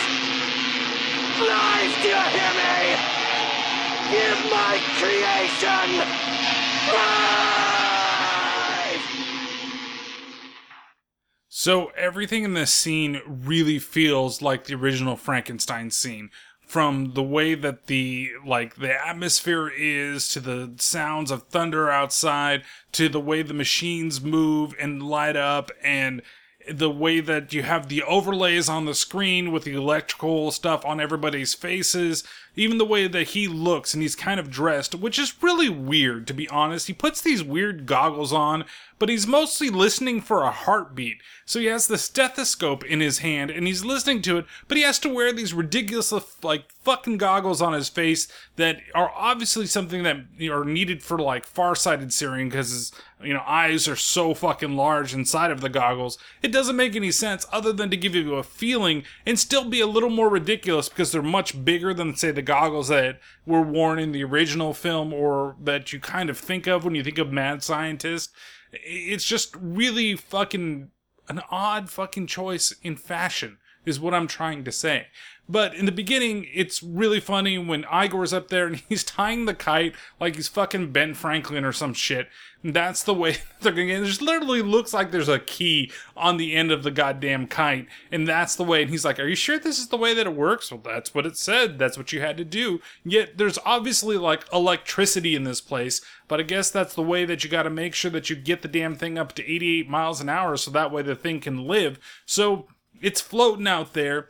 And then when they tell him to get down, he just randomly shows up. That's where they're like, oh, wait, weren't you up there? But you're not down here. Okay. And again, his hump has moved to the other side like it did in the other scene. So he's now got the hump on the right versus the hump being on the left when you're looking at him, like when you're facing him and he's facing you.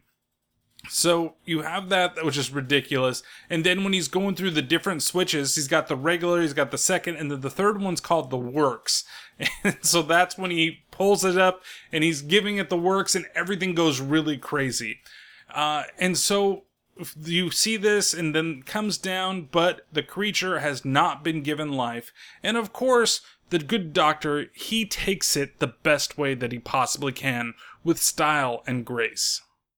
Nothing. Oh, Doctor, I'm sorry. No. If science teaches us anything, it teaches us to accept our failures as well as our success with quiet, dignity, and grace. Son of a bitch bastard, I'll get you for this! What did you do to me? What did you do to me? Doctor, stop it! You kill him! I don't want to live! I do not want to live! Quiet, dignity, and grace. So these two scenes are classic fucking Wilder. Like the scene before when he's doing the whole thing of give my creation life, other than the curious fashion choices that are going on there, it's like perfect. His facial expressions, the way that he's announcing himself, and it's so awkward because like he's doing this grandiose speech to just Igor and Inga, but it's like this epic speech that he's gonna give to everybody, that everybody is paying attention to him because he's so important and everything he's doing, and this is the greatest thing of his career and all this stuff, that he's just so like enamored and he's become the mad scientist, and he plays it perfectly, not just from the way that he's doing the inflections and the way that he's delivering the lines, but his whole body movement. And then you get into this scene where he's just like, well, it just didn't work. And, and then he gets all crazy. And he's just like, why? And he's like beating on his chest. And just the way that he does it is like, that's the comedic timing that he had. That's so amazing that he's able to just turn these things on a dime. And here he is being himself and basically beating on the monster because it didn't come to life. It's perfect. I love it. It's absolutely hilarious in different ways, and it's truly making the parody work really well for this film. So with the failure of the monster not coming to life, and the doctor, the good doctor over here, completely distraught over the fact that his creation is now a flop, we cut over to a different part of town, and we see that a mob has gathered inside of one of the town halls, and they're discussing the good doctor because they fear what he is, the fact that he is a Frankenstein, and that he's gonna do something just as bad as the generations before him. And this is where we also get introduced into the good lieutenant, who is the leader of the police force in the city, who happens to be played by Kenneth Mars. Now, you might not remember that name very well, but I'm going to tell you that you do know the voice. Well, a majority of you will know the voice, because he voiced Triton in The Little Mermaid, and that's where I recognize him from, and I was like, man, that's really, really familiar. Had to look him up. Boom, there you go. That's my frame of reference, and it might be yours. And he has two shticks in this whole movie. One, which you're going to hear a little bit of, and it's hard because I wanted to cut some of it out, but I decided to just leave it in, is that his arm doesn't work. His right arm doesn't work at all. It's actually made of wood. In this scene, he actually takes his fingers, puts it into a fire, and then lights a cigar before he begins speaking. But you hear all the movements that he's making with it, and he has to slap it around to move it in the direction that he needs to. So you'll hear those noises. The other thing is he's got a very thick accent, to the point that the people in the town can't even fucking understand what the hell he's saying, and he's got to say it multiple times. But the funny thing is, he's the only one in the goddamn town that has a really weird accent. Everybody else talks fucking normal. Here, go ahead and listen to the mob scene, well, the town scene, we'll call it, and you can hear what I mean. This man is different, I tell you. You can see that after you told him for 5 minutes. Yes? He's a Frankenstein! And they're all alike! Right. It's in their blood. They can't help it. All those scientists, they're all alike. They say they're working for us. But what they really want is to rule the world!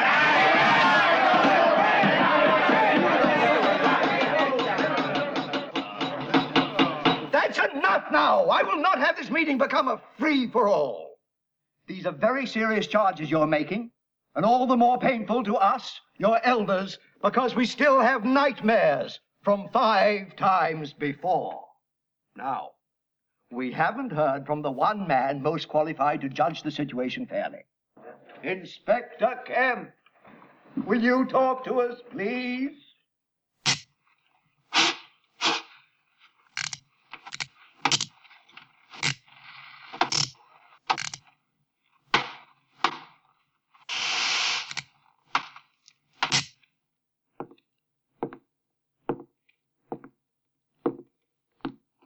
A riot is an ugly thing. And once you get one started, there is little chance of stopping it, short of bloodshed. I think before we go around killing people, we had better make dents here of our evidence. And we had better confirm the fact that young Frankenstein is indeed following in his grandfather's footsteps. What? Following in his grandfather's footsteps. Footsteps. I think what is in order is for me to pay a little visit on the good doctor. And to have a nice, quiet chat. So he's going to go over and see the good doctor and try to understand if he's like his ancestors before him. But this is where we learn this has happened 5 times before. So he truly is along the lines of basically our first Frankenstein, Victor Frankenstein. And I believe I said that way earlier, and I realized that I'm not going to edit that out. But so they've done this they've tried to bring things to life, like they experienced a monster in the town, and like nobody's gone up there to say anything to him or to even give him any inkling, and he's only worried about his grandfather, where 5 other people have done this to him. It's freaking ridiculous. And of course, I think we're also talking about the movies as well. They're being self-referential in this whole spectrum of films of the Frankenstein's monster. So we go back over into the mansion, and we see that the doctor, he's calmed down some, not a whole lot. They're having dinner, and that's where they actually hear the monster come to life. Reputation. Oh, Doctor, you mustn't do this to yourself. You've got to stop thinking about it. Why, look, you haven't even touched your food. There. Now I've touched it. Happy? You know, I'll never forget my old dad. When these things would happen to him, the things he'd say to me. What did he say? What the hell are you doing in the bathroom day and night? Why don't you get out of there? Give someone else a chance. Oh, maybe it's better this way. The poor lifeless hulk. Maybe it is better off dead.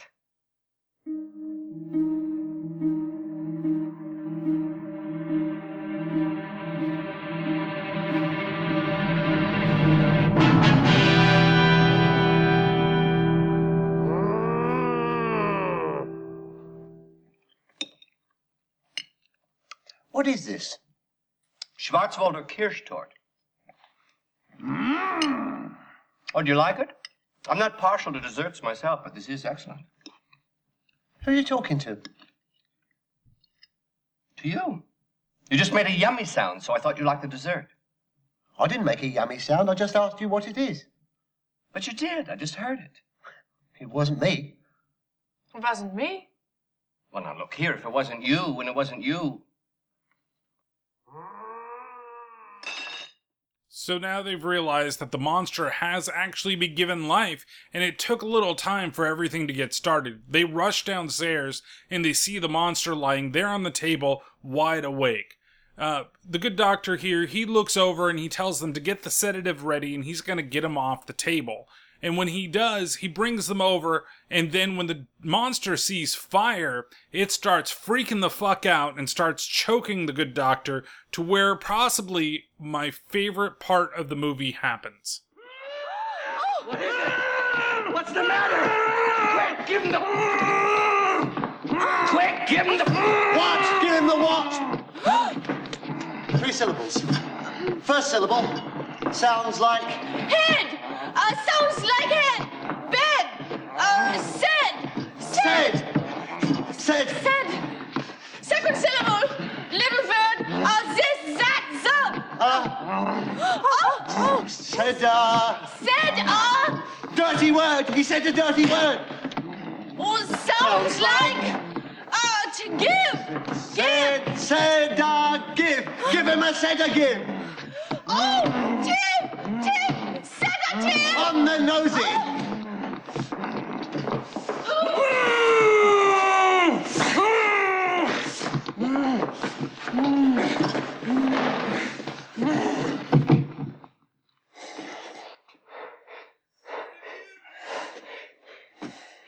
Sedative? Oh, Frederick, are you all right? Yes. Would you excuse me for 1 minute, dear? Of course, Doctor. Igor? May I speak to you for a moment? Of course. Sit down, won't you? Thank you. No, up here. Oh, thank you. Now, that brain that you gave, was it Hans Delbrück's? No. Would you mind telling me whose brain I did put in? And you won't be angry? I will not be angry. Abby someone. Abby someone. Abby who? Abby Normal. Abby Normal. I'm almost sure that was the name. Are you saying that I put an abnormal brain into a 7.5-foot long, 54-inch wide gorilla? Is that what you're telling me? Quick, get him up! What? 3 syllables, yes? I wonder who that could be at this hour. So the sedative scene is my favorite scene in this movie, but even that scene afterwards where he tells him about the brain, it's so ridiculous as well. The whole time when he's getting choked out and he's doing the different gestures, and then the response to sedative still makes me fucking laugh all the time. And then she's like, oh, sedative, I totally get it. And his first response, instead of saying thank you, and she stuck that thing right up his ass. I don't want to, yeah, of course, you could say that she's just poking him in the butt. No, she rears it up and she jams it so far up fucking Peter Boyle's ass. Oh, did I mention? Peter Boyle plays the fucking monster in this movie, and he's fucking fantastic. Like, I love Peter Boyle. I think he's not necessarily underrated. I don't think people know as much of his work, but his comedic work I've always really liked. And I think he's great in this film as the monster, especially when he's giving his due at the end of the film. It's so ridiculous, it's great, and also one of the greatest scenes in the film as well, which we'll get to a little later on. But yeah, she just takes that fucking needle and she just jams it up there, square up his asshole, and gives him the sedative. And then the first response is just not thank you, not oh my god, I can't believe I survived. It's sedative! It's so goddamn ridiculous. And then after learning about the name, and he's like, oh, it's Abby someone. Abby Normal, yes. It's like, there's no way that you can connect Abby. It's A-B. What the hell? And it's all one fucking word. Like, how can you mistake that? You had all these other fucking brains and you just happened to grab that one. And then when he's getting choked, he starts trying to play the charades to make her give him the sedative as well. And I almost wish they had gone through and they had said, give him the sedative, because I would have fucking keeled over. But there is a knock at the door upstairs, and who happens to be there but the inspector, who they discuss stuff over a game of darts. And it's more of just about his, lineage and to make sure that he's not going to be an evil guy. But the detective does fucking cheat at the game of darts, which pisses me off because who the fuck cares if you're gonna win this game or not? He cares enough to where he makes those noises with his arm, which you'll hear in the clip. Excellent shot. This is the 20th century, Kemp. Monsters are passé, like ghosts and goblins. Not to the good people of this village, Herr Doctor. To them, he is a very real thing, especially one. There is a Frankenstein residing in this house.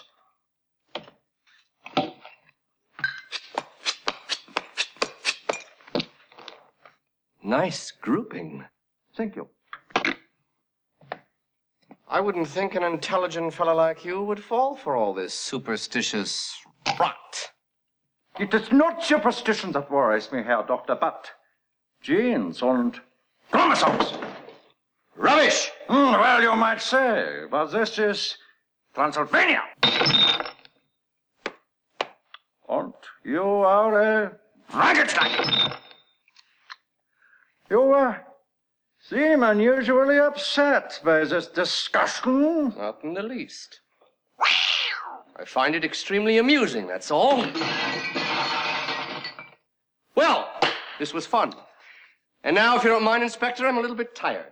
Then, I may give the villagers your complete assurance that you have no interest whatsoever in carrying on your grandfather's work. May I take that for a yes?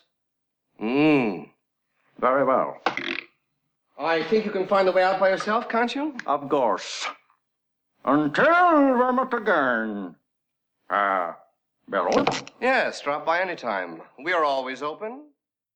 So he does leave, and then when they pull up the car, you see all the darts that he was throwing through the windows and everything. They're all lodged somehow in the wheels of the car, and the car rolls off with flat tires. It's really ridiculous with all the darts that he is throwing because they're hitting everything. They're going through, like, he's able to do a really good placement when you first see him, and then all of a sudden the second half, especially when the inspector, he's like emphasizing specific words, and he's like missing his throws. He hits a cat, he throws it through a bunch of windows, he throws it on the side, and then one he throws behind him just throws it up in the air, but there's a big fucking crash, which is the last crash that you hear, but he manages also to take out all the tires of the goddamn inspector's car. It's really ridiculous. And of course, the monster, he's now woken up from everything, and so they all rush back downstairs to make sure that he's not getting loose. I mean, who else do they see downstairs but the good Frau who is setting the creature free?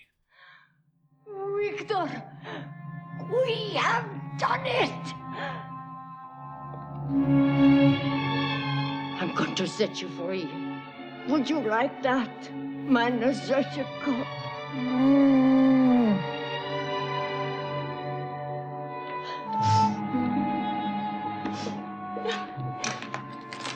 They wanted to hurt you, but I'm going to help you. Thank heavens that's over with. Frau Blücher! Stop! Don't come closer. What are you doing? I'm going to set him free. No, you mustn't. Yes. Are you insane? He'll kill you. No, he won't. Not this one. He is as gentle as a lamb. Stand back! Stand back! For the love of God, he has a rotten brain! It's not rotten. It's a good brain. It's rotten, I tell you, rotten! Ixnay on the Otten Ray. I'm not afraid. I know what he likes.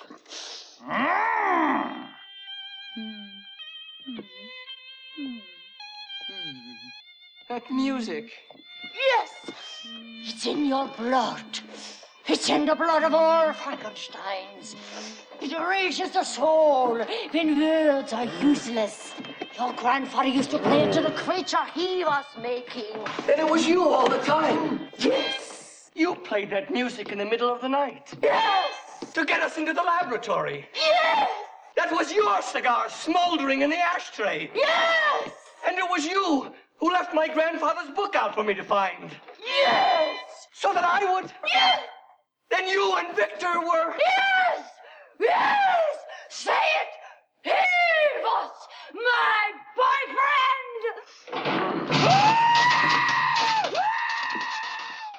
So the whole music that we heard in the beginning of the film was really kind of like an awakening for both sides, right? She says here that it was used to calm the creature, but honestly, it was also used to awaken Dr. Frankenstein, Dr. Frankenstein, to become Dr. Frankenstein, right? He heard the music and he was drawn to it just like the monster was. Now, she says it's in the blood of every fucking Frankenstein, and it's weird because there's no blood in the monster, right? But because it's like his creation, it's like his child, so I guess they're trying to make that type of correlation with this, and that's why the monster can be controlled by the music, just like the good doctor here can also be controlled by the music, and was led to create this whole fucking monstrosity that is standing there before him. And it's ridiculous because even they get through, they say, oh yeah, I was his girlfriend, meaning that she was probably his assistant. And he then freaks out because he backs into one of the electrical, towers that they've got there, causing a bunch of sparks, and that freaks him the fuck out, and he bolts the fuck out of there, and they chase after him, and the good doctor here, he screams about what he's done, he can't believe it, and he needs to get him back. Then we go on a little journey of a couple of things that happen out in the wild. This stuff, I wanted to play clips for, but because it's so visual that I didn't really want to, play these long things without really any type of context to it. So the first one is a throwback to the 1931 film that is him meeting the little girl, and she's playing right by a well. And they cut back to the parents talking about, well, you know, this is dangerous times out there.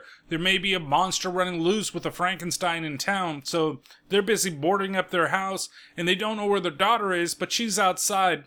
And she's showing him how to throw petals into a well.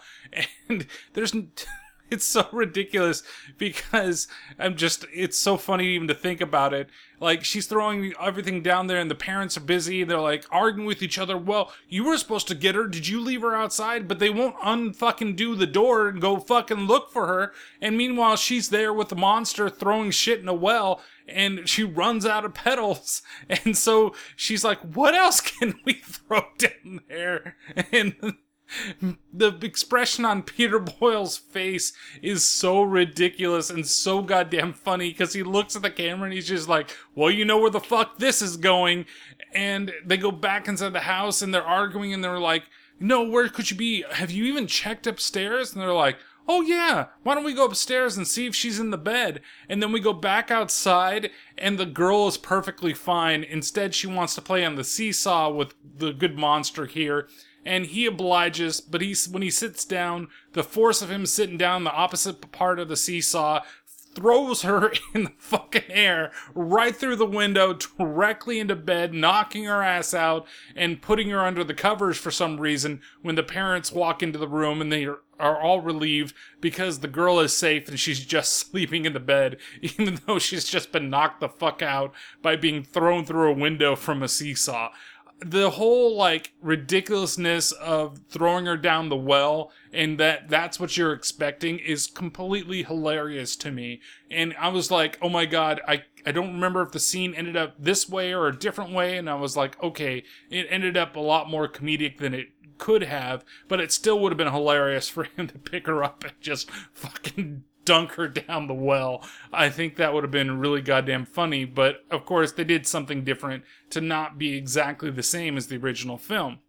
Then he meets the blind man that brings him into his house and tries to feed him soup, and this scene is really just sight gags all over the goddamn place, and this is where we see Gene Hackman for the first time, and only time in the film, as he plays the blind man. And a young Gene, to me, is very unrecognizable, and it's really funny to see him in this role. And he really, even if I could recognize a young Gene with the makeup and the costume that he's given, it does definitely make him look a lot different. And so he's sitting there, he's praying for a stranger to come and meet him because he hasn't had a guest in forever, and because he can't see, he doesn't know if anybody's ever been in his house, maybe stolen from him. Kind of sucks, right? And that's when the monster just busts through the door, and then he's all excited because, oh, he's got a guest. He does have a bell on the door, so I guess he wouldn't be, like, too surprised if somebody came in and robbed him, because then he would know by the bell that somebody's in the house. So he goes up to him, tries to ask his name. He can't talk just yet, so he's like, oh, you're mute. Well, just come down, I'll give you some soup. He tries to give him soup. He says, hold out your bowl.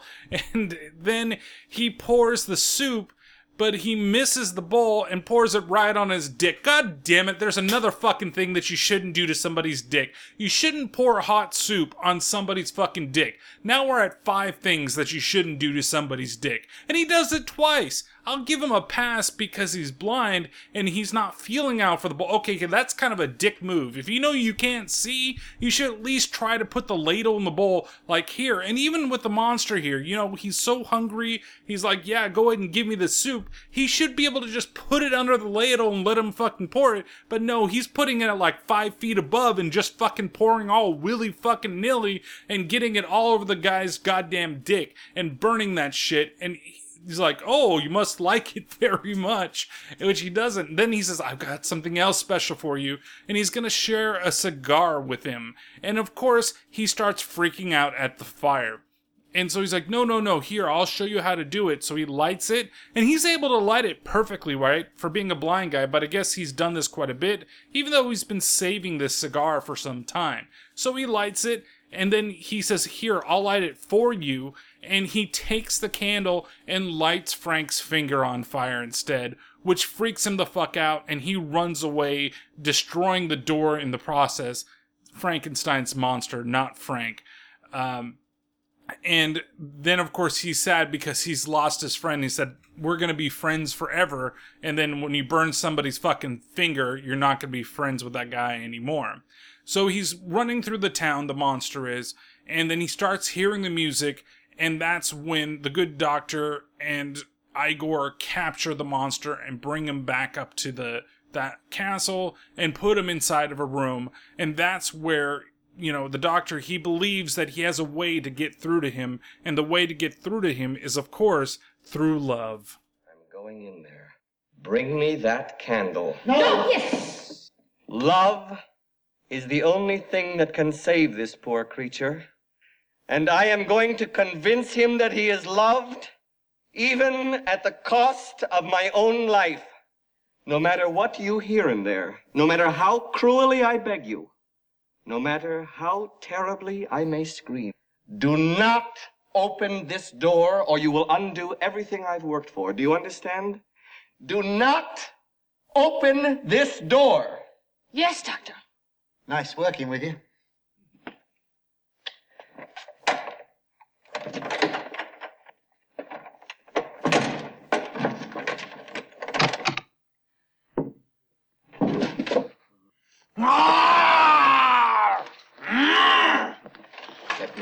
Let me out of here. Get me the hell out of here. What's the matter with you people? I was joking! Don't you know a joke when you hear one? Jesus Christ, get me out of here! Open this goddamn door, I'll kick your rotten heads in! Mommy! So he believes that he can fix him, but then when he starts getting up, it scares the living shit out of him, and he goes into complete panic mode. The Frau, she gets in front of the door, and she makes sure that nobody gets back in there. And I love that he's like, I'll kick your fucking heads in. Well, he doesn't say fucking, but he's like, he's gonna kick them out. He's trying to threaten them to open the door. Of course, they're not gonna do it, or the Frau's not gonna let them do it. And then he ends up having the heart-to-heart that he needs to have with the monster, and officially decides that he's no longer a Frankenstein, that he is a Frankenstein. And that now he's got the boy the monster in a very docile state, and he realizes how he can reach into him. Now, the next scene that we've got is probably the most famous scene from the whole movie and what everybody knows this movie from. If you've never seen this movie, you know what this scene is. He decides that he's going to present the monster to everybody, and what better way, besides showing that, hey, it can do all its movements and all that stuff, but let's also make sure that he can do a musical number.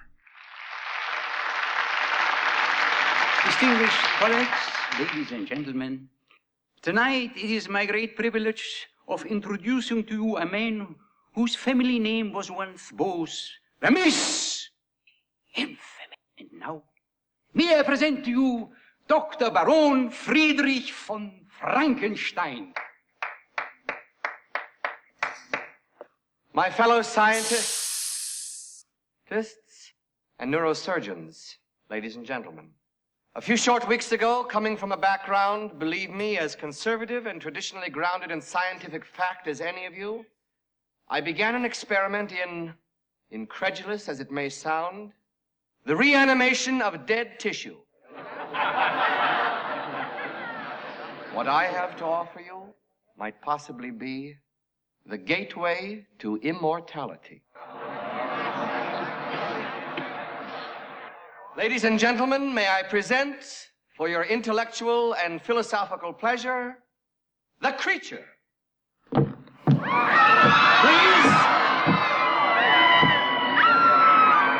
Remain in your seats, I beg you. We are not children here. We are scientists. I assure you there is nothing to fear. First, may I offer for your consideration a neurological demonstration of the primary cerebellar functions, balance, and coordination. Walk, heel to toe.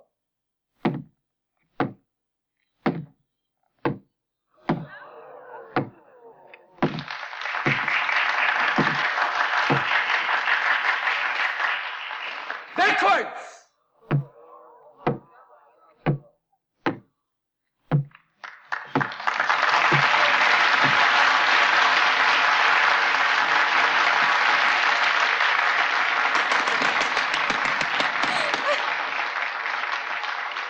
Ladies and gentlemen, up until now, you've seen the creature perform the simple mechanics of motor activity. But for what you are about to see next, we must enter quietly into the realm of genius. Ladies and gentlemen, mesdames et messieurs, Damen und Herren, from what was once an inarticulate mass of lifeless tissues, may I now present a cultured, sophisticated man about town. Hit it! If you're blue and you don't know where to go to, why don't you go where fashion sits? Different types who wear a day coat, pants with stripes, or cutaway coat, perfect fits. Dressed up like $1 million trooper, trying mighty hard to look like Gary Cooper. Come, let's mix where Rockefellers walk with sticks or umbrellas in their mitts. So the musical number does go on for quite some time, and it's really ridiculous, like the whole setup. Like, this is how you're going to prove to everybody that what you've done is absolutely fantastic, which it truly is. I think the fact that the monster can walk, that it can, you know, move around with perfect motor function, that it's able to see everybody, that would be amazing enough. But no, you have to do a whole musical number to putting on the Ritz. Come on, like, that's the way that you're gonna prove to everybody that everything is perfectly fine and that look at how amazing I am, because it can fucking, like, yelp a couple of words, and he's constantly, like, feeding him treats at the same time like he's a fucking dog, and that, hey, you've done good boy here's your treat, Mr. Monster, and then, you know, they do some choreography, and there's a lot of tap dancing. There's a little tap dancing section for the monster specific. It's really, like, it's entertainingly funny. It's not, like, laugh out loud funny to me, but it's really entertaining and really, like, it's really stupid. Like, this is the way that you're gonna do this, and that you're gonna prove to everybody that, hey, I've done this magical thing, other than you brought dead tissue back to life. Like, they're not gonna believe, like, the fact that they're like, oh, we're not gonna say anything, and then we're tss-ing you. Like, they're being a fucked up crowd, and he brings something, like, magical to life, and you guys are still shitting on him. It's so fucking ridiculous. And it does get cut short because one of the lights in front, it shorts out, causes a little fire, and then the monster stops because it freaks out. And then everybody starts getting fucking mad at him.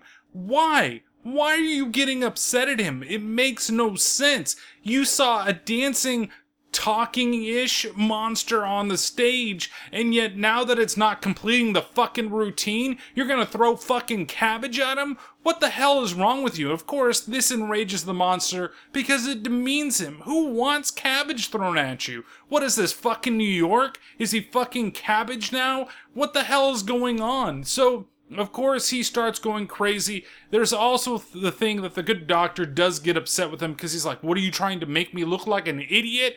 What, you brought this thing to life? You think that that's gonna make you look like an idiot? The fact that he stopped and he's afraid of fucking fire? There's probably something fucking wrong up here, and yet, here you go. So, he goes out into the audience, and of course, the local constables in town, they all manage to subdue him, and then take him off and chain him up inside one of their jails.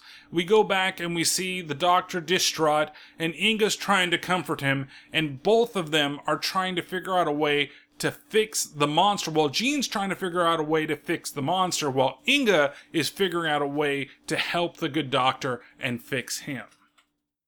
Chained like a beast in a cage. Oh, Doctor, I feel so terrible. There's only one answer. If I could find a way to equalize the imbalance in his cerebral spinal fluid, why, he'd be as right as rain. But how? How? Before it's too late. Oh, Frederick, if only there was some way I could relieve this torture you are going through. If there was some way I could help to relieves the tension. If there was just some way I could give you a little peace.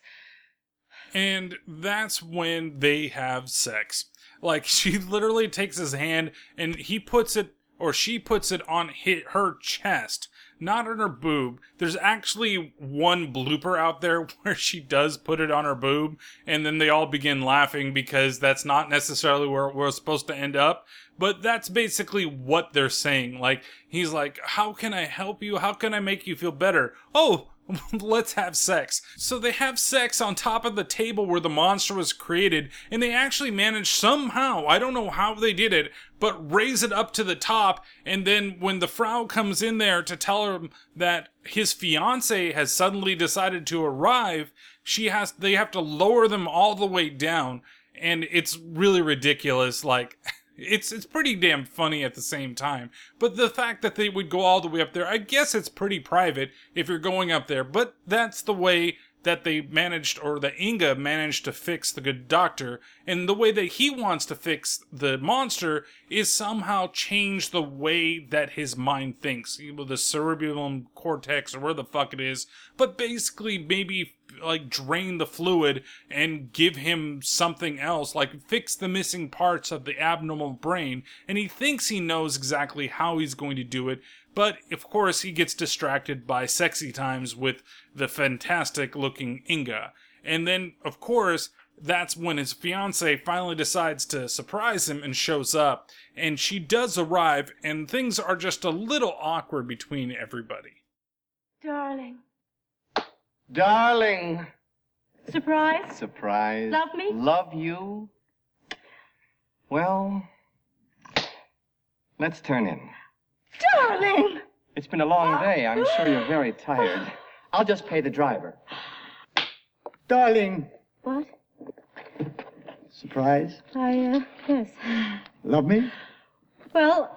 Well, let's turn in. Oh. Darling! Yes? Say nothing, act casual. Ready? Yes. I think... Yes. I am a bit tired after all. I'd like you to meet my assistants, Inga and Igor. How do you do? How do you do? This is my financier, Elizabeth. Oh, I'm so happy to meet you at last. Financé. Excuse me, darling. What is it exactly that you do? Well, I assist Dr. Frankenstein in the laboratory. We have intellectual discussions, and we... As a matter of fact, we were just having fun as you were driving... Manai. What? What? Igor, would you give me a hand with the bags? Certainly. You take the blonde and I'll take the one in the tavern. Oh.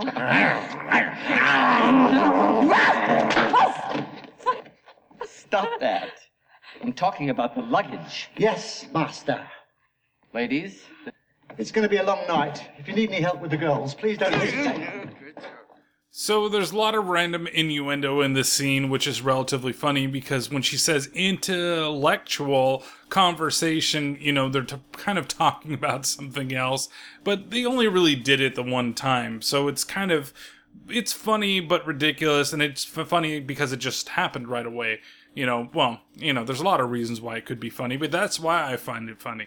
So they go back inside, we go back over to the monster, and we see that he's now being tortured by one of the constables that are there, and he's lighting a match in his face multiple times, and he sees that he's getting afraid. Oh, you're afraid of a little bit of fire? Well, let me taunt you some more, to the point that you break out of your fucking change and you fucking knock me down, because I don't deserve that shit by fucking with a monster. No, you totally deserve that shit.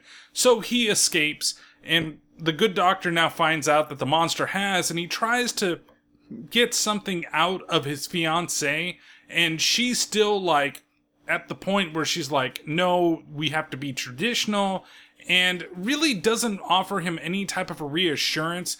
Kind of does now that the monster's running around, because she's still more worried about the relationship that they're going to have, the wedding that they are going to have, more than what is going on in his mind. Loose? He's broken loose? Do you know what that means? Darling, you mustn't worry so. I suppose you're right. Of course I am. Now come along like a good boy. What would I do without you? Is your room just down the hall in case I get the frights during the night? Well, yes, but I thought perhaps tonight, under the circumstances, I might stay here with you. Would you want me like this now? So soon before our wedding, so near we can almost touch it. Yes! Whoa! Oh boy! Or to wait just a little while longer when I can give myself to you without hesitation, when I can be totally and unashamedly and legally yours. That's a tough choice. You're a tough guy. I suppose you're right. Of course I am. I always am. Now give me a kiss and say goodnight. No tongues. Good night, darling. Mm-hmm. Good night, sweetheart. Mm-hmm. I love you. Mm-hmm. You love me? Mm-hmm. I love you, honey. Sweet dreams, darling. Good night, don't let the bed bugs bite. This scene is so ridiculous because he's literally just had sex with Inga, and now he wants to get it on with her, and he's like, hey, you know, under the circumstances of everything that's going on, maybe we could actually get something. And even when she's like, oh, you don't want me like this, and he's like, yes, and he goes and bites down on her boob. And you don't really, well, maybe you do sometimes bite down on boobs, you know, depending on the person, but he's obviously, like, so sexually frustrated with her that he thought, well, maybe tonight's gonna be the night because, hey, I'm totally upset, and this is what's gonna possibly calm him down, and Inga would do it, but she's still not going to, and she's like, no, that we're not legally together yet, and we can legally do it, but it's obvious that she's not underage or anything like that, but like legal in terms of the eyes of God, I guess, that they can have sex together or anything like that. It's really ridiculous, especially with what happens next. Because after he goes away and the monster's running loose, the monster goes back to the only place that he knows, which is the castle. And what does he do? He goes inside her room and he kidnaps her. And we see her and he wakes up, and now her hair is like, she's got the streaks in her hair like the bride of Frankenstein, and she's looking above him, and of course, he also has only one thing on his mind, but does she give in to that temptation? Well, let's find out. Who are you? What are you? What do you want? What are you going to do to me? Calm down. I'm not afraid of you. How much do you want to let me go? My father is very rich. You can have the entire world at your fingertips. Listen, I have to be back by 11:30. I'm expecting a very important call. Speak! Speak! Why don't you speak? What are you doing? Oh, you can't be serious.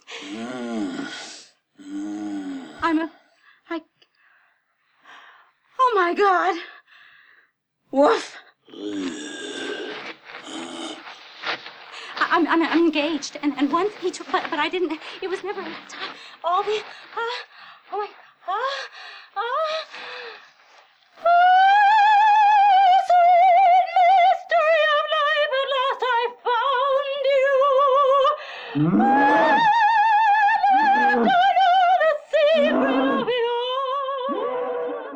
you. Okay, so what the fuck is this shit? She sees his giant fucking, what is it, Schwanzenstucker? And then she's like totally okay with everything. Like, she hasn't done a single thing with fucking the good doctor over here. She hasn't, like, he couldn't kiss her, he couldn't hug on her, he couldn't hold her hands, he couldn't do anything. And when he finally did get a kiss from her, she says, no tongue. And then meanwhile, the monster that's basically going to fucking rape her, and she sees everything, I don't want anything to do with it, and then all of a sudden she sees that big fucking dick, and she's like, okay, I'm totally down with this, let's fucking go. And she lets him go at her 7 fucking times. It's so goddamn ridiculous. Like, I get it, it's meant to be kind of funny, you know, the whole thing, but it doesn't really hold up that well nowadays with this whole thing, that, like, he's just gonna manhandle her, and she's okay with it totally because, hey, he's fucking packing, and that's the way that things are gonna go.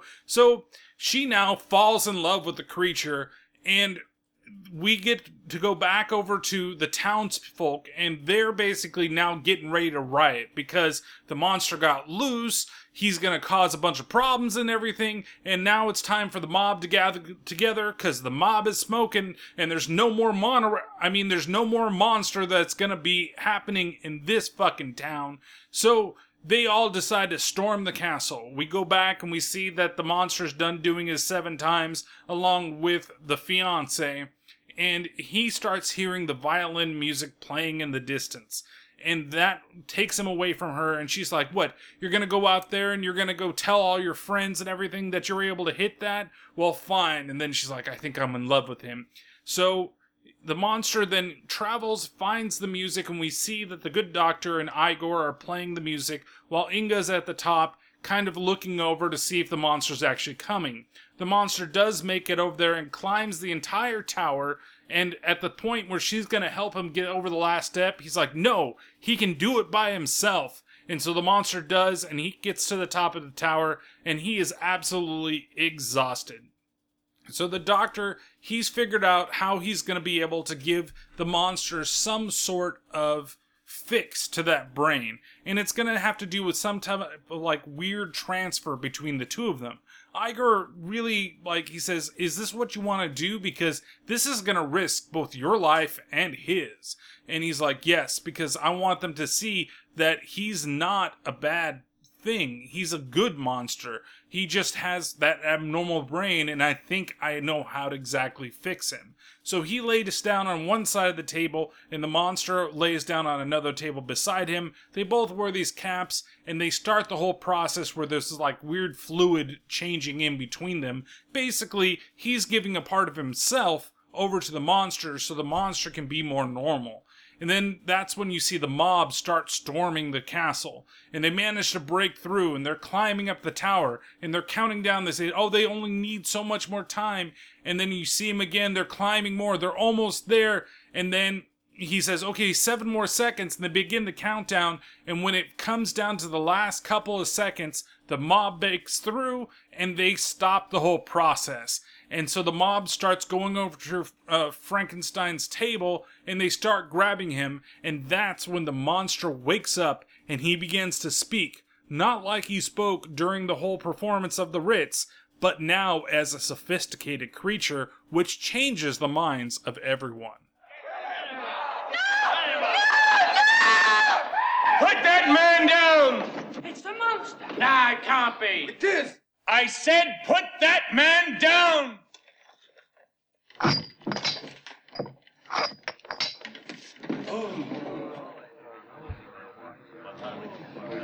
Well, just who do you think you are that you ordered these people about? I am the monster! Yeah, I see that you are the monster. For as long as I can remember, people have hated me. They looked at my face and my body, and they ran away in horror. In my loneliness, I decided that if I could not inspire love, which was my deepest hope, I would instead cause fear. I live because this poor, half-crazed genius has given me life. He alone held an image of me as something beautiful. And then, when it would have been easy enough to stay out of danger, he used his own body as a guinea pig to give me a calmer brain and a somewhat more sophisticated way of expressing myself. Well, this is, of course, an entirely different situation. As the leader of this community, may I be the first to offer you my hand in friendship.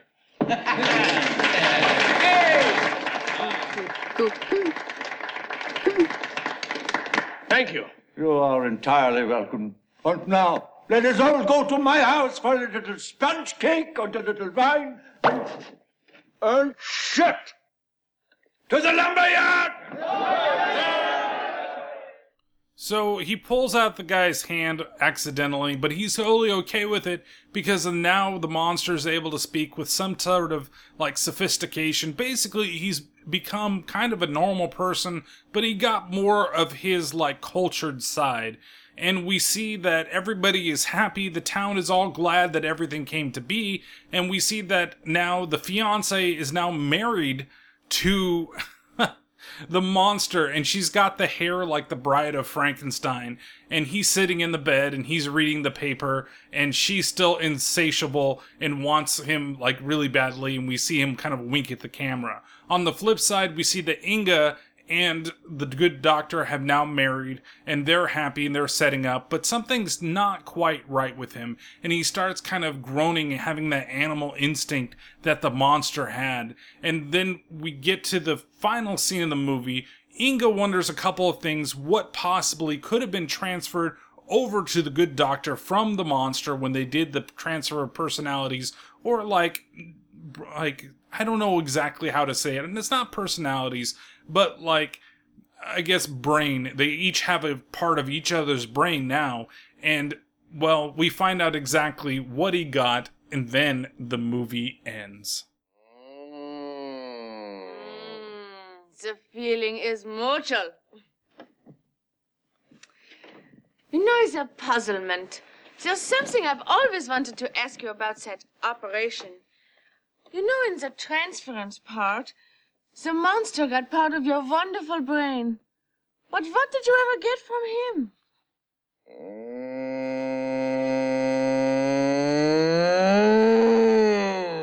No. Oh, I don't believe. Oh, ow, oh, oh. Ah, sweet mystery of life, at last I found you.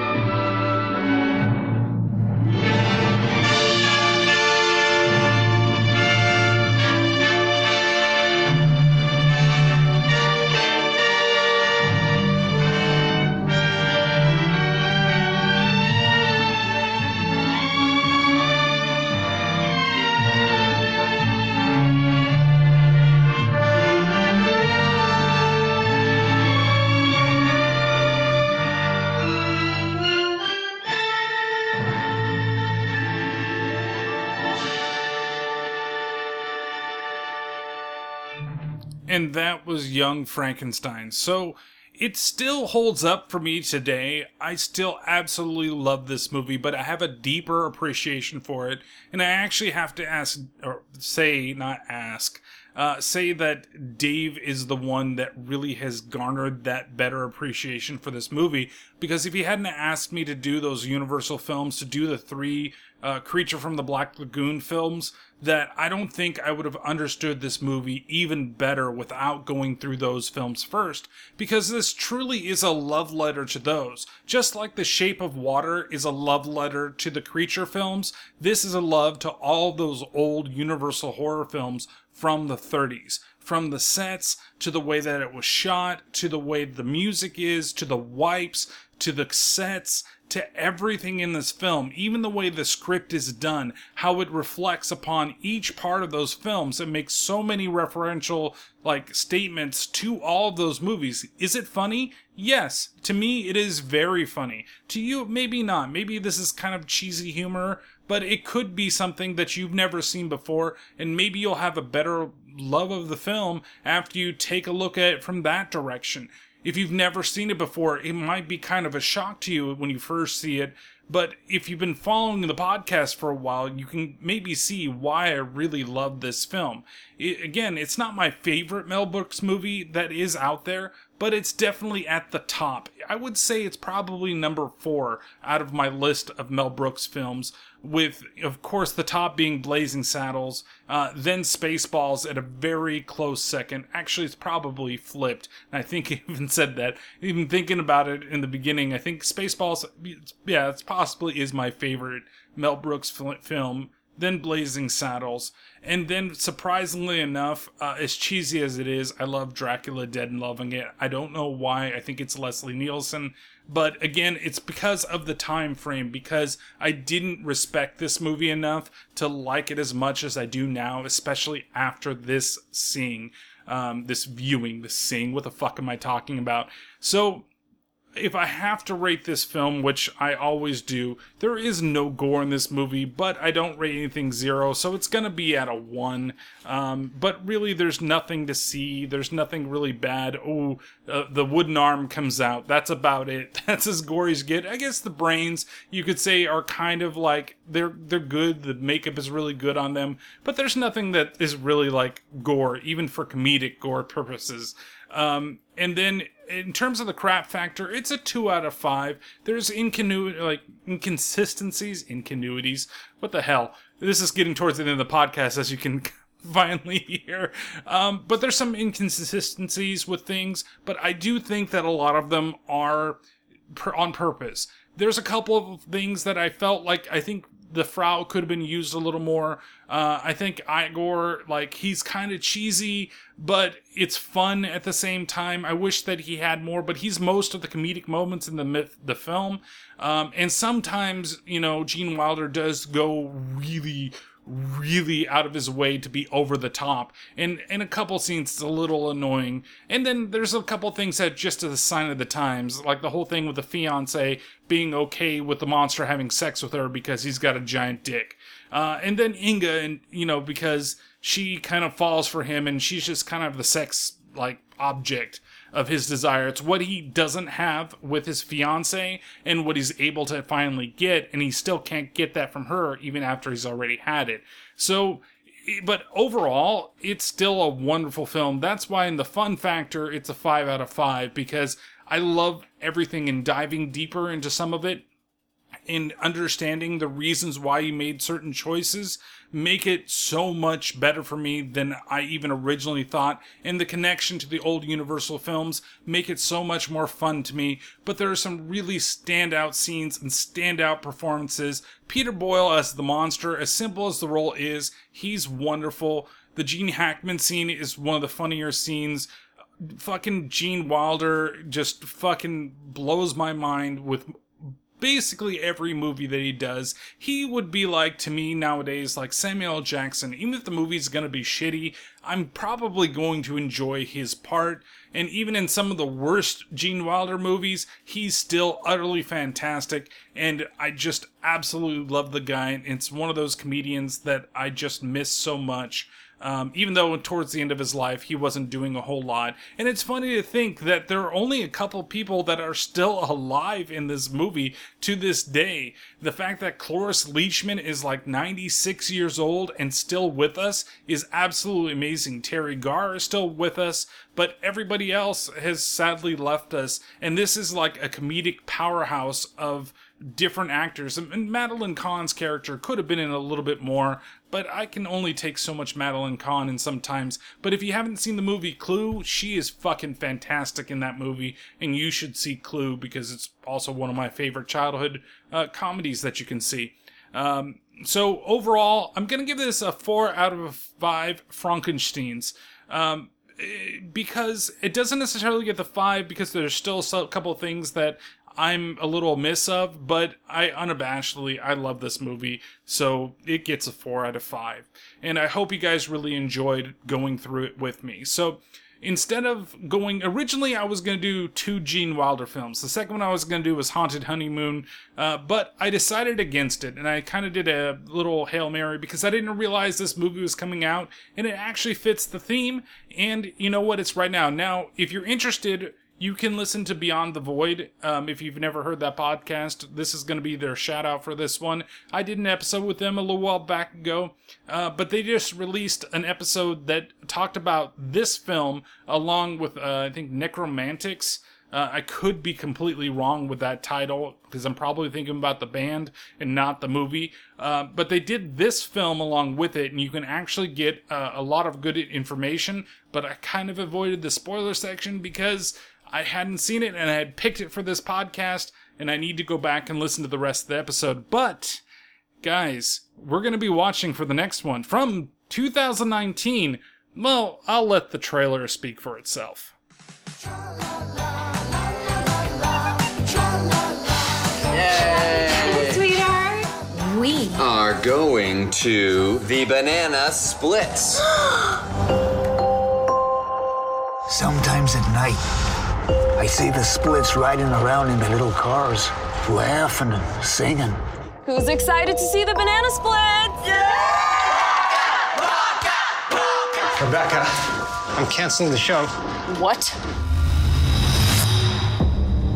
Hey, kids, put on your happiest faces because the Banana Split Show is about to begin. Where are the children? Mom, get out of here. Time's almost up. Why are you doing this to me? Dad, please! Let me out! Now the show can go on forever and ever and ever. Come on, you fuzzy son of a... I just really want your brother's birthday to be perfect.